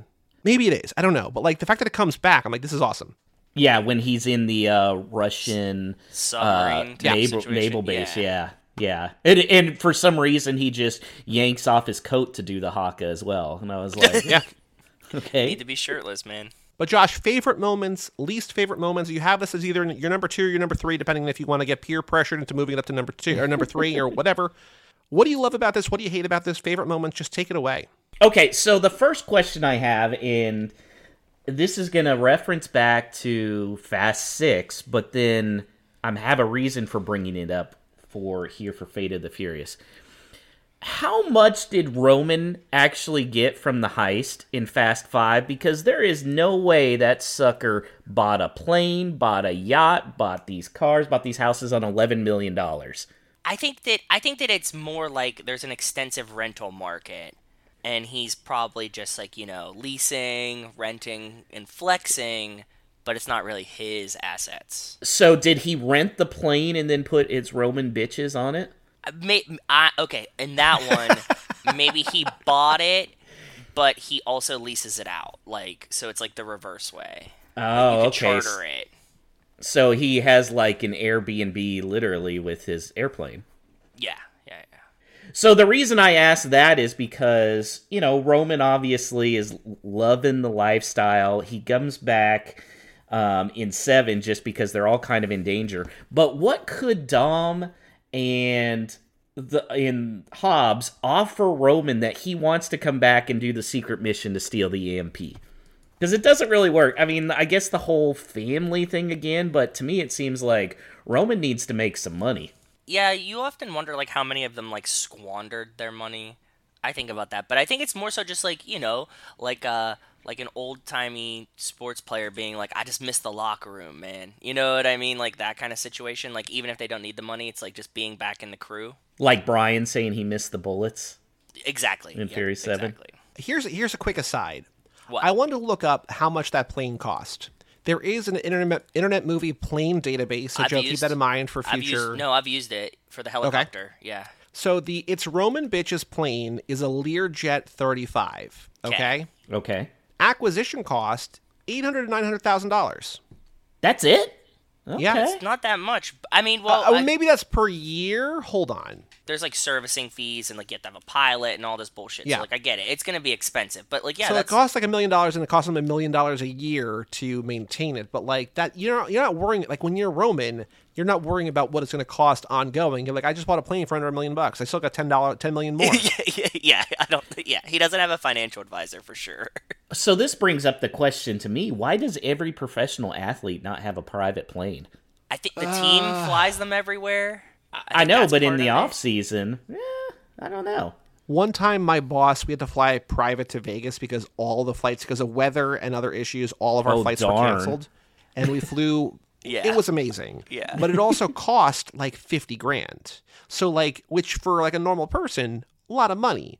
But for an athlete, they can charter. They probably have group rates. They all know a guy who has a plane, right? So. And this is I know just from Pat McAfee, he flies private all the time, but he just charters them. So you just call and you get whatever plane, and they're just in a rotation, and they do all the logistics for you, and you don't have to maintain a pilot, a plane, and a crew, whatever, 24/7. So you right, and that $50,000 was only because it was 5 o'clock in the morning. We're we need a flight in 4 hours. So if you are more in advance, you're hey, I need a plane in 6 weeks or whatever. You can. There's also what was it? There's Uber for private planes or whatever. There's Uber for helicopters, but I don't remember. Well, there's Uber Chopper, but there's you can book a seat on a private jet. That you're not doing the whole thing, so it's kind of defeating the point a little bit. But you're oh, I need to go to Vegas and I want to fly in style. You can pay a couple grand or whatever and get a seat on one of these things. Makes sense, yeah. So you don't think Roman got paid then for this job? Because he brings it up in Furious 7 as well. We are getting paid for this, right? I don't think there was ever money at stake here, right? It was just Dom is doing something weird, so we have to stop him type situation. I think they're just more curious because there was no money in this one, right? I don't think so. I think it's at some point it's one for you, one for them. They know they're criminals and just they're gonna get the law off their back if they do a favor every once in a while. Yeah, that makes sense too. Yeah, that makes sense there. Okay, I'll go with that. Who do you guys think has the best one-liners in this movie? Is it The Rock or Tyrese? Roman trying to read the Russian is so hysterical to me. Because I watched it on with subtitles. I now know how they spell it. Oh, really? Okay, nice. I put it in Zencastr if you want to see it. Hack, slack, lack, smog, Belzac, Marak. I was having a hard time deciding which of those two had the best lines in the movie. There's something about this movie, and we've talked about it before, but the Hobbs stuff is a little homophobic, a little transphobic. He talks about, he uses as an insult, getting Jason Statham to toss salads. He calls Little Nobody at one point she. There's a lot of things just oh. you know, the franchise started off a little homophobic with like Vince dropping the hard F really early on, but like this is 2017. It feels like they should know better by now. It's just it's a little weird. That is really weird. I never really paid attention. I didn't think about that. Yeah. Well, especially with The Rock in so many Disney movies, and I mean, he's really keeping the image on there. That's interesting. I do think Roman, I mean, Joe knows Roman has grown on me, but Barstow is exotic to her is a great line. Yeah. Really, really great line. Yeah, I do love that one too. I really do. You know, Roman just calling out how much he hates Tej when the wrecking ball is coming through there. Yes. Yeah. Which poor Tej, poor Roman, they didn't even tell him the plan. Yeah, I think that's probably for the best, though. It seems like you just need, like, Roman to just be there, not to, like, know what it is and try to, like, start... Well, he wants to start delegating. Like, he wants to start... he wants more of a leadership role, so it's probably best that they didn't tell him so he couldn't leadership it. Yeah, I think that's good. So, another part that I thought was funny was Shaw telling Hobbs how he kicked his ass in the 7th movie. And Hobbs is like, oh, no, I dove out that window to save my partner. Nah, man, you were getting your ass kicked. Let's be honest here. He was kicking The Rock's ass in that one. Yes, he did jump out the window, but I don't know, man. I'd have to go to the judges, but I think Shaw's winning that fight up until then. That is something interesting that, like, Jason Statham kind of does get the better of both of them, which we don't see often, even in, like, the villains and stuff like that. But, like, Jason Statham is a formidable opponent for both The Rock and Dom. Where, like, it never feels like The Rock gives Dom a challenge. Like, you always know Dom will win. Which is funny because Vin Diesel has to step on a step stool to see him face to face in Fast 5. You know, you bring up that scene of The Rock jumping out, of Hobbs jumping out the window to save Elena. I was wondering, and again, this goes back to my hair blindness, I wonder how many sort of casual, or even not even necessarily casual viewers saw Elena on the plane were like, who's that? She hasn't really been around. She looks really different. Yeah, that hairstyle makes her look very different. And so, because the whole thing is like, what would make Dom turn against Letty and the family? And it's like, woman? Who's this woman? Well, what's really weird is, okay, we assume that Cypher shows him the video of her and the kid. Are we to assume that he just automatically assumes it's his? Has he gotten a paternity test at all? Like, I would want to see. Yeah, I would want to see some DNA before I'm ditching Letty on my honeymoon to do this. But I think that the thing is, like, Dom's like, oh shit, I definitely slept with Elena at one point. Like, that makes a lot of sense. You know what I mean? Like, you start doing the timeline in your head, and he's like, oh yeah, that's very likely mine. It's still odd, though, that he doesn't find a way to tell Letty. Like, I know Cypher can probably, hear through the phones or stuff, but, like, why didn't he act, hey, baby, let's get in the shower for our sexy honeymoon, and then be like, hey, look, this is going to go down. I need you to just trust me. I feel like a lot of this could have been solved if at one point he just looked at her and was like, just trust me. On the reciprocal of that if you had Cypher be like, if you tell anybody, I'll kill you type situation, that we could have just solved this too, right? Right. I mean, they try to explain it away. It's like, we needed you to believe it or whatever. It's like, well... It's just a reveal for us, for the audience anyways, so... Yeah, 100%. We're talking about Cypher, and I don't know if we've discussed this before. Probably, because I had, like, a lot of new thoughts that I think are probably old thoughts this time. Cypher, like, is talking to Dom on the plane. He's like, family's the most important thing to me. And she's like, no, it's not, because in the first movie, you said, when you're racing, that 10 seconds or less is when you don't think about family, and that's the best time ever. How the fuck did Cypher know that he said that? Well, especially with the technology. I mean, that was the same movie where they were robbing a truck that had VHSs attached to the little TV. Yeah, like, how did you think Dom just walks around just giving this, in that 10 seconds or less, I'm free, I don't think about the family and their bullshit, they're the store speech, like, all the time, to where, like, she caught it later? Like, is this, like, a recurring Dom thing that, like, everybody's sitting around being like, fuck, here he goes again with the 10-second thing? I can see, and I haven't thought about this until now, even though we probably have talked about this before, which means that we have thought about it before, but, for the purposes of our memory, it's new. Yeah. I can see the legend of Dominic Toretto, which is also established in the first movie, where it's like, oh my god, he won that quarter mile. Like, there's just like chatter about Dom, that he's not only this like great street racer, but that his prowess on the streets is remarkable or something, right? And so, again, it's a stretch, but I can see that like he's known for racing and winning quarter mile races or something. Yeah. But the way that she says it is also the way that he says it, so yeah, I don't know. It's weird. It was just really, really strange that, like, I can't logic my way into her knowing that he said that. I like how this is the kind of stuff like this and in Roman's thing. We can't logic these, but we have no problem with the car taking out a nuclear sub. Yeah, also very, very true. Joey, as we were watching this, just coming off the the Transporter movies, not the Transformers, different movies. We will never cover Well, we did Bumblebee, but we're probably never going to do the other Transformers movies. Yeah. So watching this, I was like, oh my god, these car scenes seem so much less CGI'd than all the Transporter ones. Like, I was like, oh, they're actually crashing cars, and like the explosions, like, granted, cars don't blow up like that, but they're using like an actual explosion for some of these things, or like an actual fire. And I was like, wow, that feels worlds different than what we just came off of with the car flipping upside down to rip the thing off the bottom. Yeah, 100%. One thing I thought was interesting, and I'm going to tell a little story as to why I feel this way. So when they're coming into New York City, you know how they're in the fish truck? Yeah. I used to work at this tourist destination in Texas called Moody Gardens, and in it they had an aquarium. And we would always, I was doing PR for them, so we'd have a lot of media that would come down and they'd want to see the penguins. The penguins are the huge attraction. They had like 40 in there. Yep. And this one reporter comes down one time, and he's wearing a leather jacket. And we're like, dude, I would not wear the leather jacket in there. He's like, why? And it's like, well, the fish smell really just like gets soaked up in your clothes. I mean, that was always the big joke, is we'd have to leave to go home afterwards because we would just smell so bad like fish. And one time I had a penguin just shit on my shoes, like it sucked. And he's like, no, it'll be fine. This will be a good shot. Okay.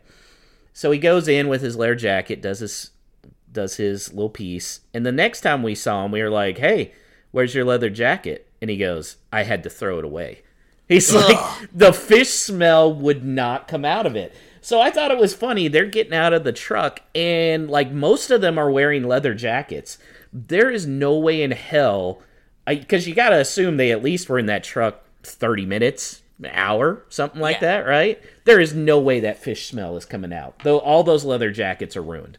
They go to like a fish market, and the cars are stored there. So like by transitive property, the cars all have to smell like nasty fish too, right? Oh yeah, that's a really good point. Unless it's, I mean, I guess the door in the back that leads to the cars could keep the smell out, but oh yeah, they get in with the leather jacket, and you know those cars have leather seats, and Yep. Oh no, that smells bad. So I saw that, and I was just laughing because I was like, I guarantee you, if they were in that fish truck, even filming it for just a short amount of time, those jackets got tossed. I would like to see, because at the end of the movie, you know, Roman goes underwater, like he's all sorts of issues with his Lambo, and he eventually goes underwater, and he like emerges victorious, right, and saves the day. I would love to see whatever animals, like let's just say penguins, like I would love to see penguins like just following him around. They're like, what? He's like, I don't understand why. They're like, you smell like fish. That's tremendous. That would be great. Dolphins trying to like bite him and stuff in the water. Yeah, that would be pretty good.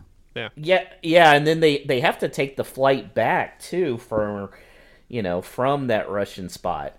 Do they make him change before getting in the plane? Like, I can't imagine sitting next to him on the plane like, dude, you smell bad. You smell really bad. Even the water, like the dirty Russian submarine water, would be kind of gross, right? So, you ever watch like a movie, or like you look at a picture, but like you watch a movie like about like the Revolutionary War, or you like watch, you know, like Barry Lyndon, like Kubrick's Barry Lyndon, or like anything from like 200 years ago or whatever, like set in the 1700s, 1800s, like, and just think about how bad everything smells there. Everyone, everything, the air, everything.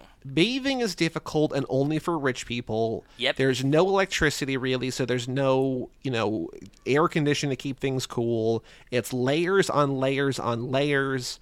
medicine and healthcare are not where they are. Oh yeah. Everything just smells so bad. It reminds me of like my favorite review on Letterboxd of the Beatles Get Back, that like a 9-hour documentary. Yeah. It probably smells so weird in there. Because it's just all these dudes who are not leaving. They're like all like it's the 60s and their early 70s, and like they're hippies, and they're weed, smoking, and it's just drinking. Oh my god. Yeah, it probably definitely smelled really weird in there. If you want to get turned off to like anything you're watching, just think about what's that smell like, and you probably hate it. So True. Joey, how mad are you gonna be at me for me to tell you this is that I realize Helen Mirren gets the fuck in this one? I'm fucking thirsty. Yep. I was like, oh, okay, cool. Oh, she's the one that get. Oh yeah, you get one fuck because I know The Rock had it in one of them. Yep, he does. I want to say Fast 5. Yeah. But I totally forgot that she gets it. So like, although she's not in this movie much, they give her the fuck too, which is like, I think that's high praise. That's respect. Yeah. It's funny how few people know the fuck rule when it comes to movies and R ratings. We love it. Yeah, I think it's great. In fact, when we're doing our podcast, I always tell Paul, okay, we get one fuck in the podcast before we have to rate it as explicit. You can also petition the MPA. I think it's no longer the MPAA, it's just the MPA. You can petition them to have more than one. Did you know that? I did not know that. In a PG-13 movie? So like in The Martian, which is PG-13, they say it twice and it's written once. Huh. Interesting. But isn't the rule like you can say fuck as in like an expletive but not a reference to fornication? Isn't that correct? The rule? Yeah, you cannot say I want to fuck you or whatever because that's automatically sexually connotated and it's an R. Yeah. But it's just like I'm fucking thirsty or whatever. Yes. Okay. It's very dumb. Like there are so many issues with the MPA's rating system, but like this in particular is just like, yep, you can't say that. Do you guys know the movie that caused them to put in the PG-13 rating? Is it Ghostbusters or Close. Raiders? It was Gremlins. Gremlins, yeah, okay. I knew it was like early 80s, right? Yeah, so. yeah. There was Gremlins, no PG-13, so what? They wanted it to be PG, it wasn't R, and they were like, okay, we'll split the difference type situation? Yeah, because there's either like you either need parents to go with you or like there's no kids allowed, basically, right? From what I've heard, Gremlins was rated PG, and parents like threw a fit, like, how can this be a PG movie, blah blah blah. And I think at that point they were like, well, it's not really R, and that would have killed the box office. So let's come up with something in the middle here with PG-13. Right, because like if you watch like Raiders or Ghostbusters, they're PG, and there's like a ghost blowjob in Ghostbusters, and like Raiders is like really violent and like weird. You know what I mean? So like now retroactively like, oh, that's PG-13. We're just like the middle ground, which is like, yeah, like it's mostly fine, but also like little kids probably shouldn't see it. But yeah, the early 80s were a wild time. What are the rules for PG-13? Because like I haven't been 13 in a very long time. Like, are you allowed to buy tickets as a kid by yourself, or like do you need? I think so. I think the only one that you get to show ID for or have someone older is R or X or NC-17 or whatever. But like I think PG-13 is just like parents strongly recommended but not required, I think. So if you're like a kid that like shows up with money, hands it to the box office, they're like, you're probably old enough to see this movie then. I guess so, or they just don't care. Because you can't like card a know. 13-year-old. What are you gonna do, right? Right. Yeah. I need to see your birth certificate, sir. Yeah, exactly. I listened to you guys' one of your previous laps on this, and I'm in full agreement that the best part of the movie is the guys on the plane with the chipmunk music. Love it.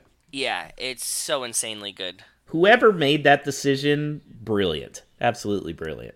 The choice of song, I would like to know what the other, like, what was, like, the top three. I think they picked the right one, but, like, what were the other choices, right? Yeah. That's what I would like to know. I think about that a lot. You know, like, somebody, like, finally landed on, like, Chipmunks Christmas, and they were like, it's not a Christmas movie, but now it is.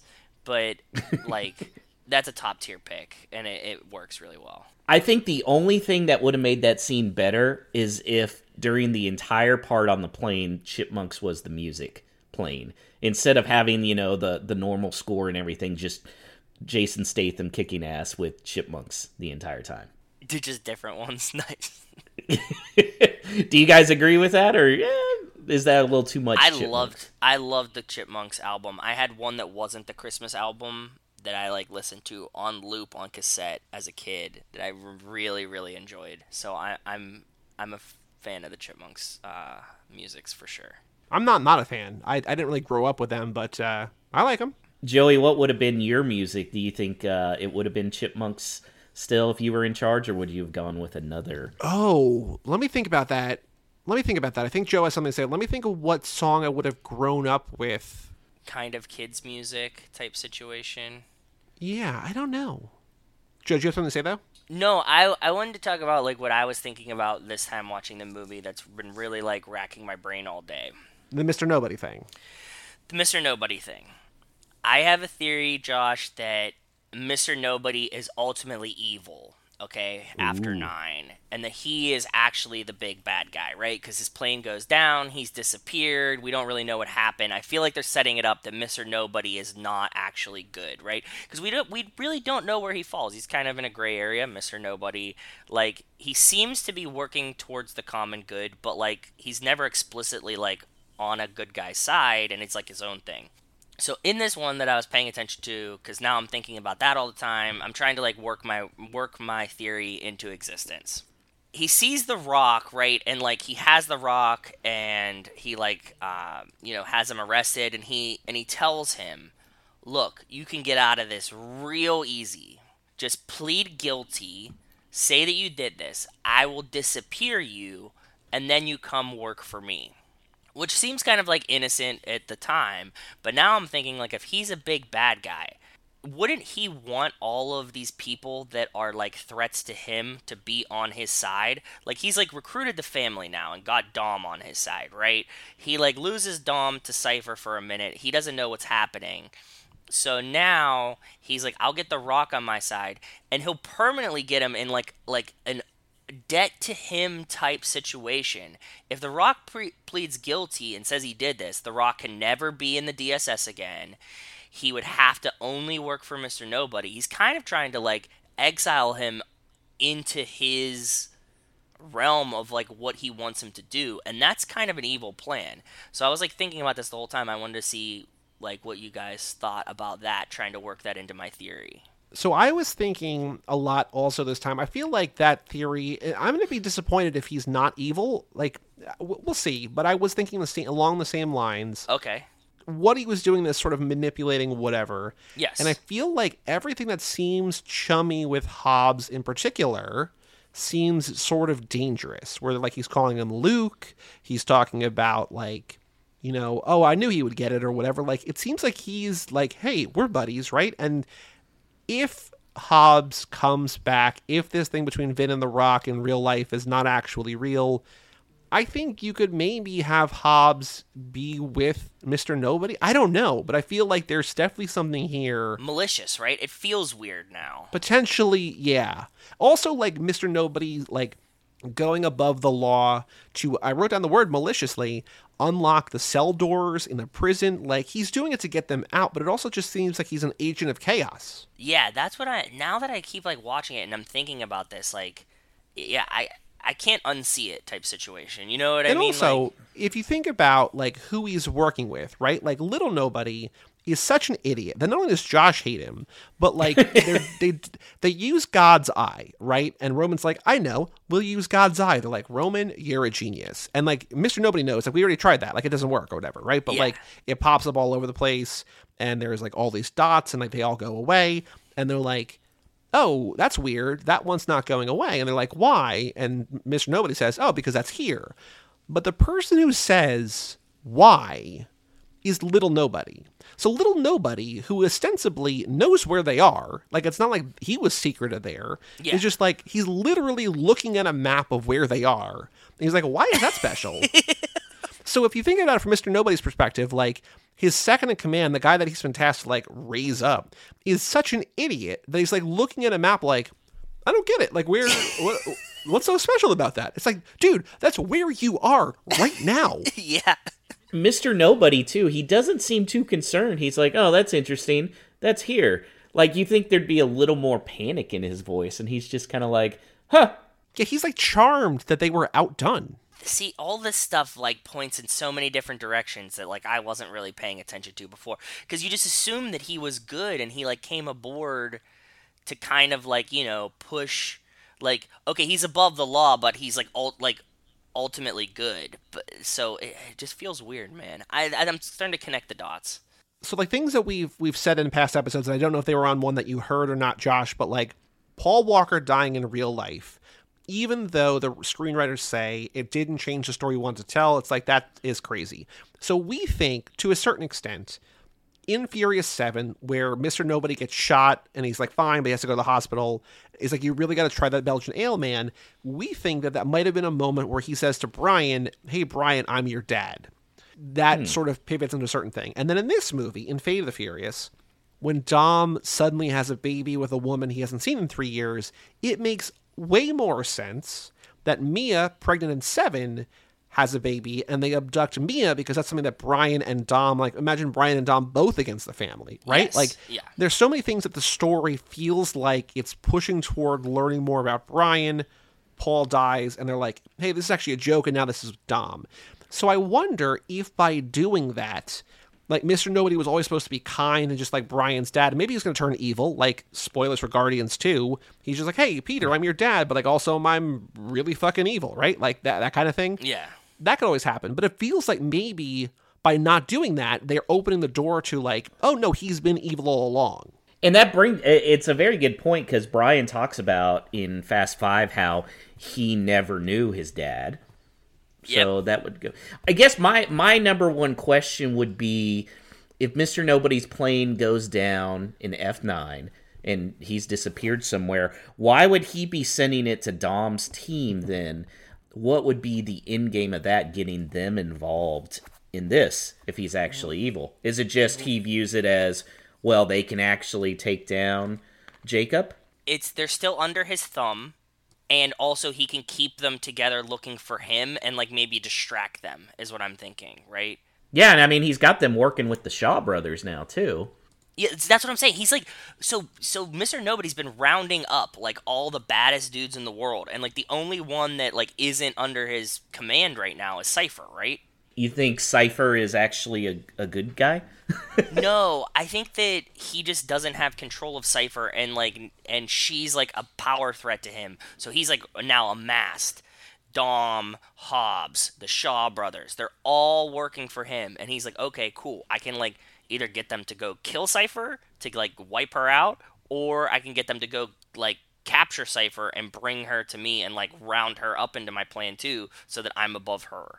Well, like, what's weird about that is that she says in this movie that, like, you thought you could take down 2 of my teams and I wouldn't come for you. Like, Braga's team and Owen's team and then Decker, like, all these people, like, he's amassing assets that were once Cypher's.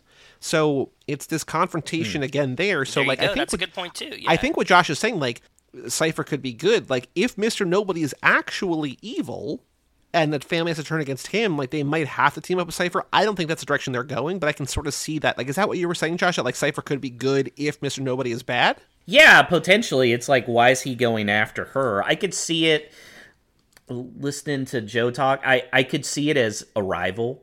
I see where that would go in, so Cypher and Nobody. Wouldn't it be interesting if, like, that was her dad, and her and Brian are brother and sister, and they didn't know it? I mean, is anything off limits with this series? Because I don't think so. I don't. And we think that like Cypher has to be like we've tied Cypher into a relation to someone so many times that she's like a long lost sister of someone. Yeah, like I think Joey and I have definitely talked about the possibility that her and Brian were brother and sister, right? Yeah, we've thrown that out there for sure. I mean, like, well, we've thrown everything out there, Josh. Like, but yeah, well, yeah, you guys have what 200 and how many episodes? 227. This is the 10th time through the movies. Man, also, I think guys the music are song awesome. would be the. I think the song would be the Rugrats theme. I think that might be my. That might be. That's a good one. There. They'd have to have it on repeat a lot, but yeah, I could see it. Yeah, it's very short, isn't it? Yep. Yeah. I like that. Yeah. That's pretty good. Yeah. I'm glad this came out a year or two when it did instead of a year or two later, because like it was very close, I'm sure, to being Baby Shark. I know. Oh, that would have been bad. I don't mind Baby Shark, but I don't need to hear Baby Shark even every 4 months now when we watch this movie, right? So I just want Baby Shark. Like I only sing the Jamie Tart version from Ted Lasso every time. Jamie Tart, that one for sure. Yeah. So I do like you guys' theory, though, that this was probably going to be Brian and Mia who were kidnapped instead. Instead of Dom turning his back, it would be Brian. That makes complete sense. Now, my question would be, would they have killed off Mia? I don't think so. They have no problem killing off the female characters in this show. No. I know, but yeah. But like we'd already basically already written Elena off, right? So. And they love shelving Mia. Like, she's just, like, totally not in this, and they're fine with that. So they're like, we didn't kill her, but, like, she's not here either, so that's cool. And then she just somehow manages to get all the way to the secret hideout in F9 from wherever they are. I guess... There's a deleted scene. That kind of explains it. Yeah, that she meets up with Dom, and Dom's like, go take care of... Like, take baby Brian to Brian, and then meet us. That, like, spoils the reveal. Yeah, it spoils the reveal of her showing up at the hideout, but also explains why she's behind them. Now we just need the deleted scenes to actually show how Han came back instead of the old Emperor Palpatine. Oh, he's back. How did that happen? We're just gonna... See, that's another time where I love Roman. He's like, are we not gonna talk about how you avoided a car blowing up? And he's like, well, back when, I first went to Tokyo, it's like, okay, exposition time here. But we're not getting answers. Nope. Do you guys think that the baby's name at the end instead of Brian should have been Paul? Yeah, 100%. We've talked about that. 1,000%. It makes no sense in universe for it to be Brian. It's crazy. I agree. And why was Owen Shaw not at the barbecue? I think we've asked about that too. I don't know. Unclear. But how did he get out of he's in maximum Well, how did he get off security? the plane? How did anybody get off the plane, right? That too. Yeah, that too. And he had a trach last time we had seen him in Fate at the very beginning. He had a tracheotomy going because that's where his breathing machine was. So I think 7, yeah, for sure. Yeah, the pilot's fine. So I think they just got the plane to land just fine because Owen's in the cockpit with the pilot. Is the pilot just so piloty? He's just like, yeah, man, we'll just like land the he doesn't like actually work for Cypher. She was chartering flights too. I could see that, and even if he was working for Cypher, if you got a automatic weapon at your head, yes, sir, you're the boss now. That's true. That's fair. Yeah, he does have guns. Makes sense. Obviously, Deckard's bringing Brian to the barbecue, but where's Owen? I don't know. Owen didn't get the invite. Did Mr. Nobody not send him? And then he's not in Hobbs and Shaw either, so it's like he's just like I guess Helen Mirren was right that he's just like the scapegoat child that nobody really thinks about, and he just got sent off on his own. And he doesn't really do much work. I mean, he pretty much heads straight to the cockpit, whereas Jason Statham is the guy who takes out all the baddies in the plane. Yeah, but that makes so much sense. He's the transporter. What's you guys' top choice of meat at a barbecue? Ooh. Always brisket for me. I judge all barbecue based on like the brisket at the place.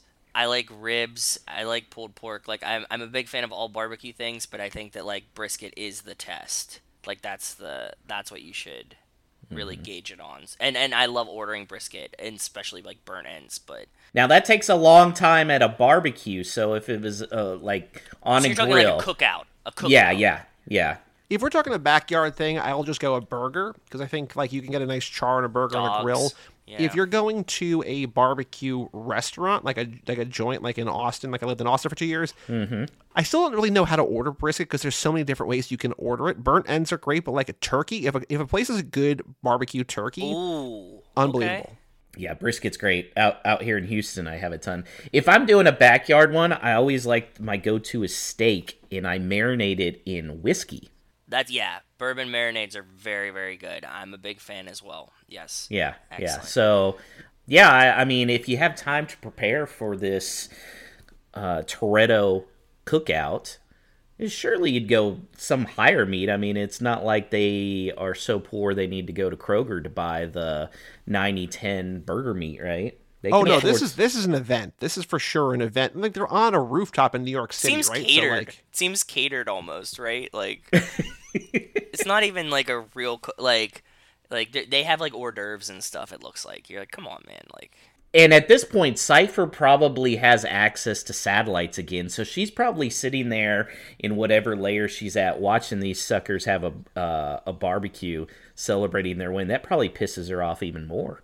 Yeah, maybe she gets captured because she's just like so distraught because she's so angry. She's just like, God damn these guys. Hungry. And then she gets captured before 9. Yeah, I don't know. I have a question about Cypher. I don't think we've talked about it here, but we see when they show that Cypher, like they explain who she is, and Ramsey's like, no, Cypher's an organization. Like, no, Cypher's a woman.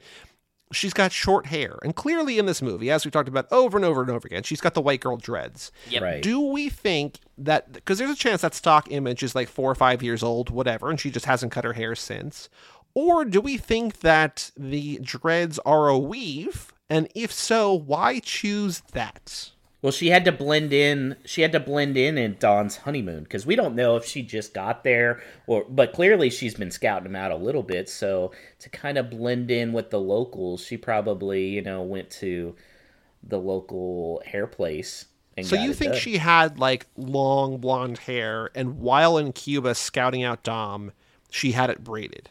Yes. So she looks like an island tourist, like a girl that shows up on Jamaica and gets her hair done off the cruise ship. So she's only appropriating black culture to fit in while undercover for like a couple days. Yeah, that seems about right. And maybe she put it on and was like, I kind of like this. This is nice. That's slightly better. That's like, it's still not a good explanation, but it's slightly better than what we've had. What have been the other explanations? Oh, just that she's co-opting black culture. Like, it's just like, I like to think that, like along the lines of what Josh is saying, is that, like, it is kind of a disguise, and that I'm sure that she has multiple. I mean, we've seen her in 3 different hairdos now, right? The picture, 9, and this. That I think she just needs to constantly change and evolve to just, like, stay fluid, that like nobody can really be like, oh, the chick with the dreads, that's Cypher, and it's like, no, she had the dreads last time, and then now she has short hair, then she has long hair, whatever, right? So what's her hair gonna be for 10? I don't know, undercut, like buzzed undercut. I mean, she could just rock the Furiosa buzz head again, right? Yeah, so if she wants to keep going shorter, I don't know, man. She's just, we did a whole podcast about her. I've seen every single one of her movies. She's one of the most beautiful actresses in Hollywood, and she keeps picking these weird-ass hairdos, and I don't understand it. Hey, man, there's something for everyone, right? Flavor of the week. I am not a fan of her hairstyle in 9, for sure. The Karen cut? Yeah, not the best. Not the best for her. I get it. Not for me. And I do feel bad. They didn't even give her, like, an enclosed bathroom or anything in that clear cell. I know that's jumping it's like, off how does she pee? 9, but I agree. Or change her clothes. She's changed her clothes at some point. Do you think that Cypher is, like, modest, or do you think that she's one of these, like, I will change in front of anyone? Oh, she's not modest at all. 100%. Okay. Her confidence is just so exuding that she's just like, I can change in the glass box. You guys can look if you want. Well, then she probably, like, takes names to be like, I'm going to kill you. I'm going to kill you. I'm going to kill you. Okay. Yeah, that makes sense, too. I like that, yeah. What do you guys think was your favorite action piece from this movie? Like, just real quick scene. Obviously not, like, the whole sub thing, but was it... Oh, it's the Cuban Mile. It's the Cuban Mile. The Cuban Mile? And how long is the mile? I think it's a mile. I think it's not... Because he says we're not doing a quarter mile, we're doing a Cuban Mile. It might not be... Maybe it's a metric system. I don't know. But I feel like Cypher says that Dom's cousin almost killed him with the motorcycle. Is that true? Wait, what? Say this again? There's a line when Cypher is at Dom's car, and he's like, I think it's this thing. She's like, I know, and she's holding the part. She says that, Dom's cousin almost killed, your cousin, or a guy almost killed you with a motorcycle, and you let him keep his car? And I'm like, do we see that? Do we see him almost die? Like, he almost dies because the car explodes, but, like, it has nothing to do with the motorcycle. Or did that happen off screen? No, the motorcycles were, like, he had got the motorcycle guys to, like, interfere in the race, and I think that's what she's referring to. When he called him on the walkie and was like, take him down. Yeah. Why do you even have that contingency plan? Do you not have confidence that you can beat that piece of junk anyways? It's not when you're racing Dom Toretto. I guess not, since he can, throw it in reverse when it's on fire and still win the race. The last thing that I have that I noticed this time is a thing that, Joey, I think that you will enjoy. When Roman is, like, chasing the submarine in his car or whatever, and, like, he's, like, gonna go underwater, he's like, I don't want to go swimming. And all I could think of was Call Me By Your Name, and being like, this is the exact opposite of that. Like, not let's go swimming, but I don't want to go swimming. Oh, speaking of Timothée Chalamet, Alex messaged me on Instagram last night saying that he was referenced in How I Met Your Father. Oh. And he's like somewhere in Connecticut. Joe just got really excited and he doesn't know why. Thank you. Are you a Chalamet fan, Joe? I'm a huge Chalamet fan, and I try to put him in all kinds of movies. Like whenever somebody's like, who would you cast as this guy? It's always Timothée Chalamet. What role would he play in this series? I think that he could be, like, Cypher's henchman. I think he would be, like, a good second in command to Cypher. What if we had a weird jump ahead and he was little Brian? I could tolerate that too. But I would just, like, want him to have, like, a substantial role. I think that he deserves that. Josh, do you have any other thoughts, any other notes, any other questions? Because I have a couple more things, but I want to let you get all your thoughts out before I. Yeah, that's all the notes I had. So I'm curious to hear since you took so many notes on this. Yeah, so we see Letty pick her way out of the handcuffs when they're all around the table, and I just thought of the line that we hear so often in the franchise, I had a life before you knew me. Like, clearly she can, she's been in trouble before, she's gotten her way out of it, but, like, just seeing her pick her, it's just like, yeah, she's a woman who knows her way around some things, right? So that's pretty cool. That is really cool. When Roman is disclosing his plan to use God's eye, he kind of does the John Cena, you can't see me kind of thing. Like, he doesn't do it like that, but he, like, waves his hands in front of his face like that. And I'm like, oh, all right. Just wait. Just you wait. When they call for backup, they're like, I don't even care. Send in the goddamn Boy Scouts. It's like, can you imagine if they did send in the Boy Scouts? Like, what they would do? Like, we're 12. Like, what are we supposed to do? Like, it's robot cars. We're 12. Yeah. Oh, one interesting thing about that scene. Have you guys seen the new Matrix yet? Yes. I have not, but go ahead. So the new Matrix totally ripped off that scene in Fast and the Furious when they have the cars coming from the buildings, because in Matrix Resurrection, all the people are jumping out the building. Yeah. It works much better with the cars. Yep. Yeah. I think the zombie cars could still be better. I actually kind of like it better in the Matrix than in that, but I think they're both... It's scary to see them just, like, things falling that shouldn't be falling, right? So... Mm-hmm. Yeah. I was... A bigger thing is I was sort of surprised at how much of this movie is about parenthood, which I know is obvious because it's the one where we know that Dom is a dad, but Dom recruiting Queenie because of her, like, knowing he can play on her mother role, right? Like... I'm a dad now. I know now what I did to you in, like, attacking, fighting, injuring, sending to prison your sons. I feel bad about that. There's also, like, a weird element where Cypher is, like, saying about, like, all the stuff that, Dom has done to her, and her response is basically like, I recruited you, told you I had a kid. Like, I'm a good guy. It's a weird kind of, like, you did this, you ruined this, you ruined that, you cost me all this money, and, like, I let you know that you have a kid. It's just like, hey, wow, like, it's a weird parental, like, there's such a, like, strong theme of that running throughout that, like, is both obvious, but I feel like we haven't talked about enough as a theme in this movie. Do you think it was a choice that they made knowing that fans that had started the Fast and the Furious at an age-appropriate time when the first one came out might be becoming parents at this point? Yeah, maybe. That's a really good point. Because how long would it have been between 2001 to, what's this one, 2017? Yeah, so, like, if you're 10, you're suddenly 26, yeah. Yeah, that I think might explain it. That's my thoughts on it. And that also could have been, Vin Diesel having that idea. Since he's him becoming a parent. Like, the actors themselves becoming parents. Yeah, very true, because Jordana Brewster had some kids at this point, so... Real quick, when do you think that Dom had the ability to call Queenie and call the Cuban guy and get all that set up? I have no idea. Yeah, like, does he have, like, some secret trap phone that he called her on? I don't know. Yeah, was he on the John texting like, "Hey, I'm stuck in a plane. Can you guys do this for me?" In which case, why didn't he tell Letty, "Look, shit's weird. Just trust me"? I think the only other note that I have that's sort of a bigger thing is there's a line when they're in the toy the toy workshop or whatever they call that house, like after the fish truck, right? And they're like looking at all these things. Yeah. And they're talking about the tank that Tej eventually uses, and Tej is like, yeah, the army uses this, like there's thankfully for us like a seat in here, but they're using this as an automated thing to like so you can kill targets from a mile away, right? Okay. And then later at the end of the movie, when Dom is turning on Cypher and he turns on the guy from Game of Thrones, and he says to him, quote, "I don't pick a target from a mile away." And I feel like, again, this is kind of the through line of our family is railing against technology in a way that's either used by the military or by Cypher, even though we have like the world's like, or two of the world's 3 best hackers apparently on our team. Yes. We hate technology. We do not like technology as a family. No.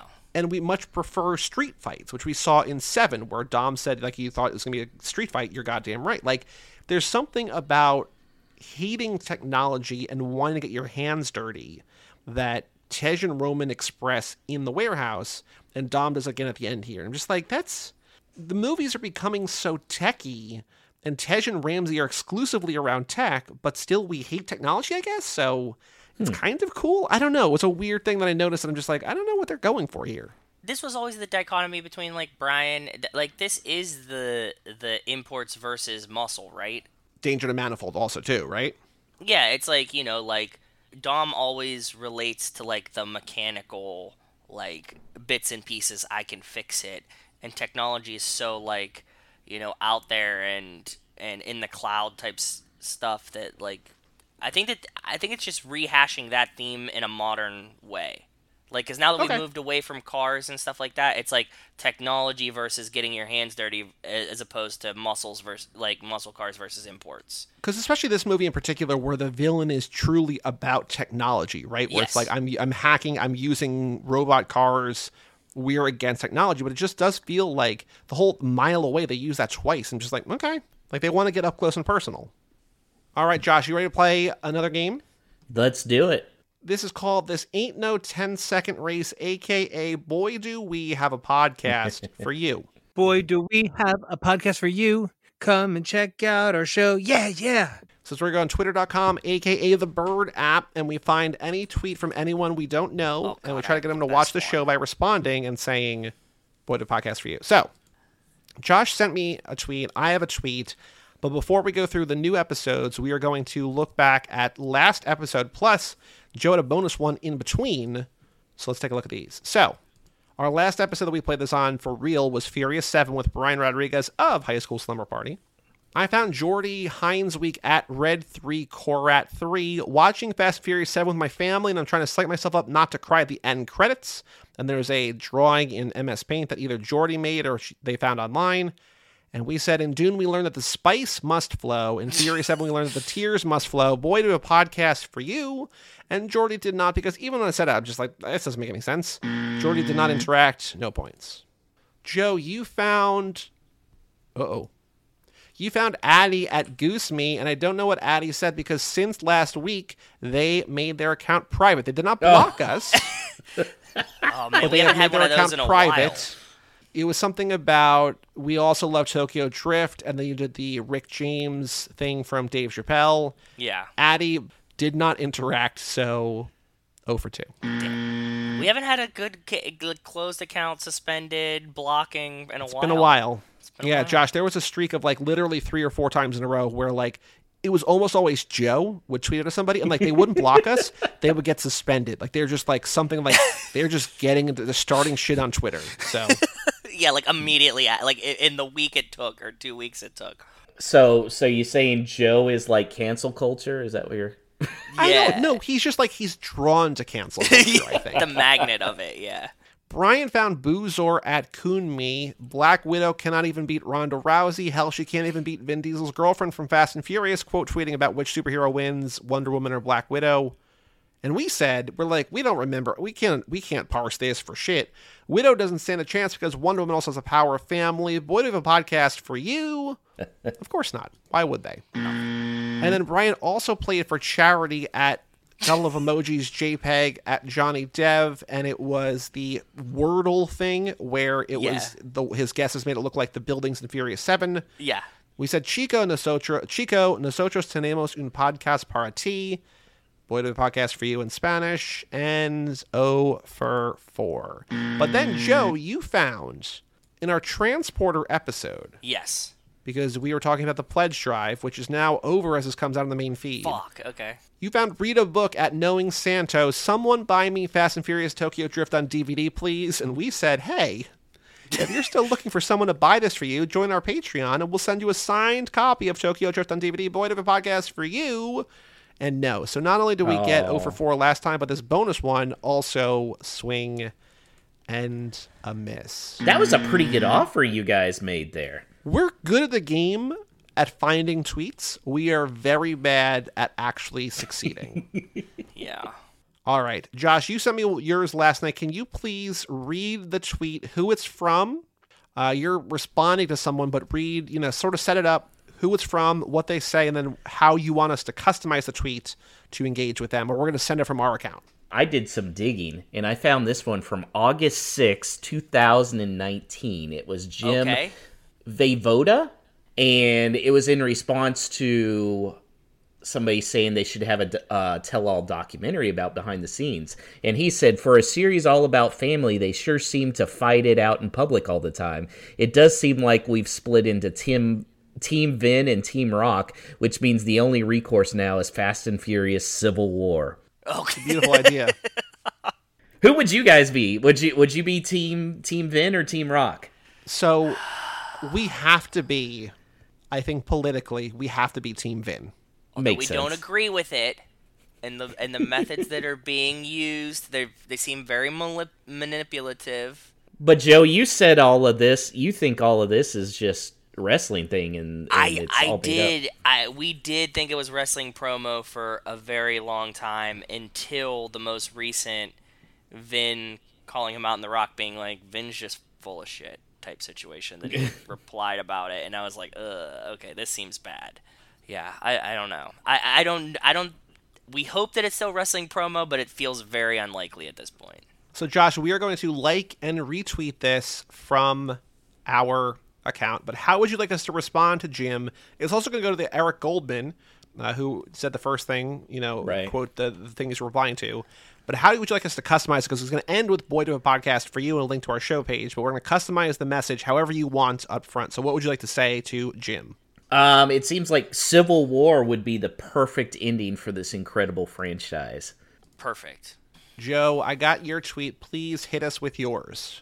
I think that I hit a fucking home run here. Okay? I'm really excited. Josh, he also says that almost every week. Or not more than half the time. No. Check this one out, dude. It's Emily_FastSaga_FR with a French flag at eFastSaga. Her bio is Love Cinema, Team Rock, Team Chad Lindbergh, Team Paul Walker, Team Crew, Team Hector, France. That's what her bio is. Okay? I get it. Some people make me laugh. They were never there for Chad, and overnight, boom, he pops up out of nowhere and pretends to be a Jesse fan and Fast and Furious fake fans. Basically, I'm a big fan. I followed from 1 to 9. I've always been there for Chad. It's my Jesse, me, I'm real fan 100. We love Jesse as well, and we were with you from the beginning. You seem like a person that would fit right in with us. Something along. I'm spitballing because it's a lot of words. I know. I was gonna say that's a lot of characters there. A lot of character limit, and then boy, do we have a podcast for you. We love Jesse too. We've been there since the beginning, right there with you. Boy, do we have a podcast for you. Perfect. eFast Saga. Come on, that should respond. And also listen, right? eFast Saga? It should. It never does. Okay. I found Ashwin Shetty at Shetty13, who 2 weeks ago... Hold on, what's Jason saying to us on Twitter? Fast and Furious 10 filming location revealed by Vin Diesel. What is it? London. Oh, okay. Nice. Fast is back in London amongst many new locations around the world for the finale of Fast. Hope to make you proud. All love, always. They posted a picture of himself with Paul and Tyrese. So, old picture, but, I guess from Fast and Furious 6. But okay, cool. Oh my God. Joe, response, like and retweet from Emily already. Whoa. It's 8 points. She says, yes, fist bump, 100. Aw, thank you, my friend. Told you. Perfect. Fuck it. 8 points. Congratulations. That one's awesome. I knew that. I mean, E-Fast saw, that one was a hit for sure. What did you search for that? I'm fucking giving up my honey hole for you. It was a Fast and Furious big fan is what I searched for. I feel like somebody was going to be like, I'm the biggest fan. I did biggest fan at one point too. So like. Oh, and she's following us now too. That should be an extra point. A bonus point. Fine. And she liked 3 other tweets. We'll get there. Killing it. Okay, go ahead. I found Ashwin Shetty at Shetty. I know that this is good for both of us. I'm still upset. I don't want you to get the points. Okay, yeah. Fine. Ashwin Shetty at Shetty13 2 weeks ago tweeting at Vin Diesel, F10 and 11 story could and should incorporate with the Transporter series and the Italian Job. Perfect. Seems like they could serve as Deckard, Shaw, and Cypher's origin stories. Fuel for thought. I think we decided that both, Italian Job, definitely, Andy's Handsome Rob, which also means Cypher, possibly, but the Transporter is, Transporter 2 set in Miami, that's Too Fast, Too Furious, so. I like how this Emily girl, her profile, not her profile picture, but her header one is The Rock drinking his tequila. Yeah, it was too good. I just knew that this was, a nice, yeah. So I'm saying... we lost our minds when Shaw said in Hobbs and Shaw that as many was from a previous job. Having just watched Transporter series, we'd love for Frank to be the same guy too. Boy, do we have a podcast for you. Perfect. I like it. Did you already get a like and a retweet and a reply? Oh no, sorry, that was just me. Well, Josh, thank you so much for joining us. This was an absolute delight. Long episode because Joe and I feels like we watched the movie for the first time in a while. It does, yeah. Thank you so much for joining us. No, guys, the pleasure was mine. I had a great time. So now you have your own podcast that you have had Joe on, and I'm not upset that I have not been on there because I don't watch the thing that it's about, but please let our listeners know. Joe's talked about it here before. Yes. But what is your podcast about? What is it called? Where can people find it? Our podcast is Whole Lot of Wolves, and it's the only U.S.-based Wolverhampton Wanderers FC podcast. So Joe, too, is a big Wolves fan, and we bring him on usually, we brought you on 3 or 4 times? Yeah, and I'll be joining you guys for the next one, too. So. Yep. So I thought it was a good time for a little cross-promotion. So Joe's going to be on the next episode as well next week. So it's really good. We have a good time. We also sometimes play some games, not only just talking about the game, but like this week's podcast, we had a game as far as who has the best hairstyle on the Wolves squad. Hey, you know what I always say? The dumber the hair, the better the footballer. That's the rule that I live by. The kids with the dumbest hair are the best. So who's your favorite? Sorry, I'm hijacking it now, Joey. Who do you think has the best hair? I think Jose Sa always looks so crispy. That's the goaltender, and he always just looks so clean and like just manly. So I like his hair a lot. It's not the dumbest, but it's probably the best. What's his name? Jose Sa? That's who you? Yeah, S.A. Jose Sa. S.A. Yeah, I'm looking at him now. He's a good-looking dude. Right? He's super handsome, and he's really tall because he's a goaltender, right? So he's really, really tall. So I was like, oh man. See, I didn't let Jose Sa count because I said beards aren't allowed since some of those guys are so young they can't even shave yet. True. So Ruben Neves won hands down this week. Oh, because he got the flow, yeah. Yep. So, yeah, you can find us on Twitter. It's WLW Pod, Whole Lot of Wolves, and we have an episode every week. It's on Apple, on Spotify, so check it out. Awesome. And do you want people to follow you personally on Twitter? Because we tagged you too, but I don't know if you want people to follow the podcast or you personally or both or... Follow me on Twitter. I talk a lot of Wolves. I do love movies. So I'm always talking pop culture on there as well. Joe and I have some good conversations, and yeah, I'm also from Alabama, so you will get a lot of Alabama football. Well, Well, Joe, next week we teased in the opening, we have Lock, Stock, and Two Smoking Barrels. It is Lane Middleton's patron pick for this lap. So we're doing that. Have you seen that movie or no? I saw it very, very stoned in high school. I don't think I've seen it since. So okay. I don't remember much of it. I know that I've definitely turned on that movie before. I can't tell you what happens. I saw it once in college, not stoned. Okay. And I remember it's a Guy Ritchie movie. It's Jason Statham is in it. It's a bunch of like hoodlum, like, you know, gang guys, bank robbers in London or England somewhere. And it's sort of like not a prequel to Snatch, but Snatch is like the same characters, I believe, or same kind of world or whatever. Snatch, and I've seen that a million times, so I'm excited to watch this movie. Yeah, we're not covering Snatch this lap, but Lock, Stock, and Two Smoking Barrels next week. And then, of course, after that, we're going to Hobbs and Shaw, but Lock, Stock, and also just now out on the Patreon before this is Transporter 2. So if you want more episodes, TooFast2Forever.com. But for all things Too Fast, Too Forever, you go to cageclub.me, facebook.com/TooFast2Forever, or at TooFast2Forever on Twitter and Instagram. Email us, family@cageclub.me. Check out our Patreon page at TooFast2Forever.com and our store at TooFast2Forever.shop. And come back next week as we talk about Lock, Stock, and Two Smoking Barrels. I'm Joey Lewandowski. I'm Joe, too.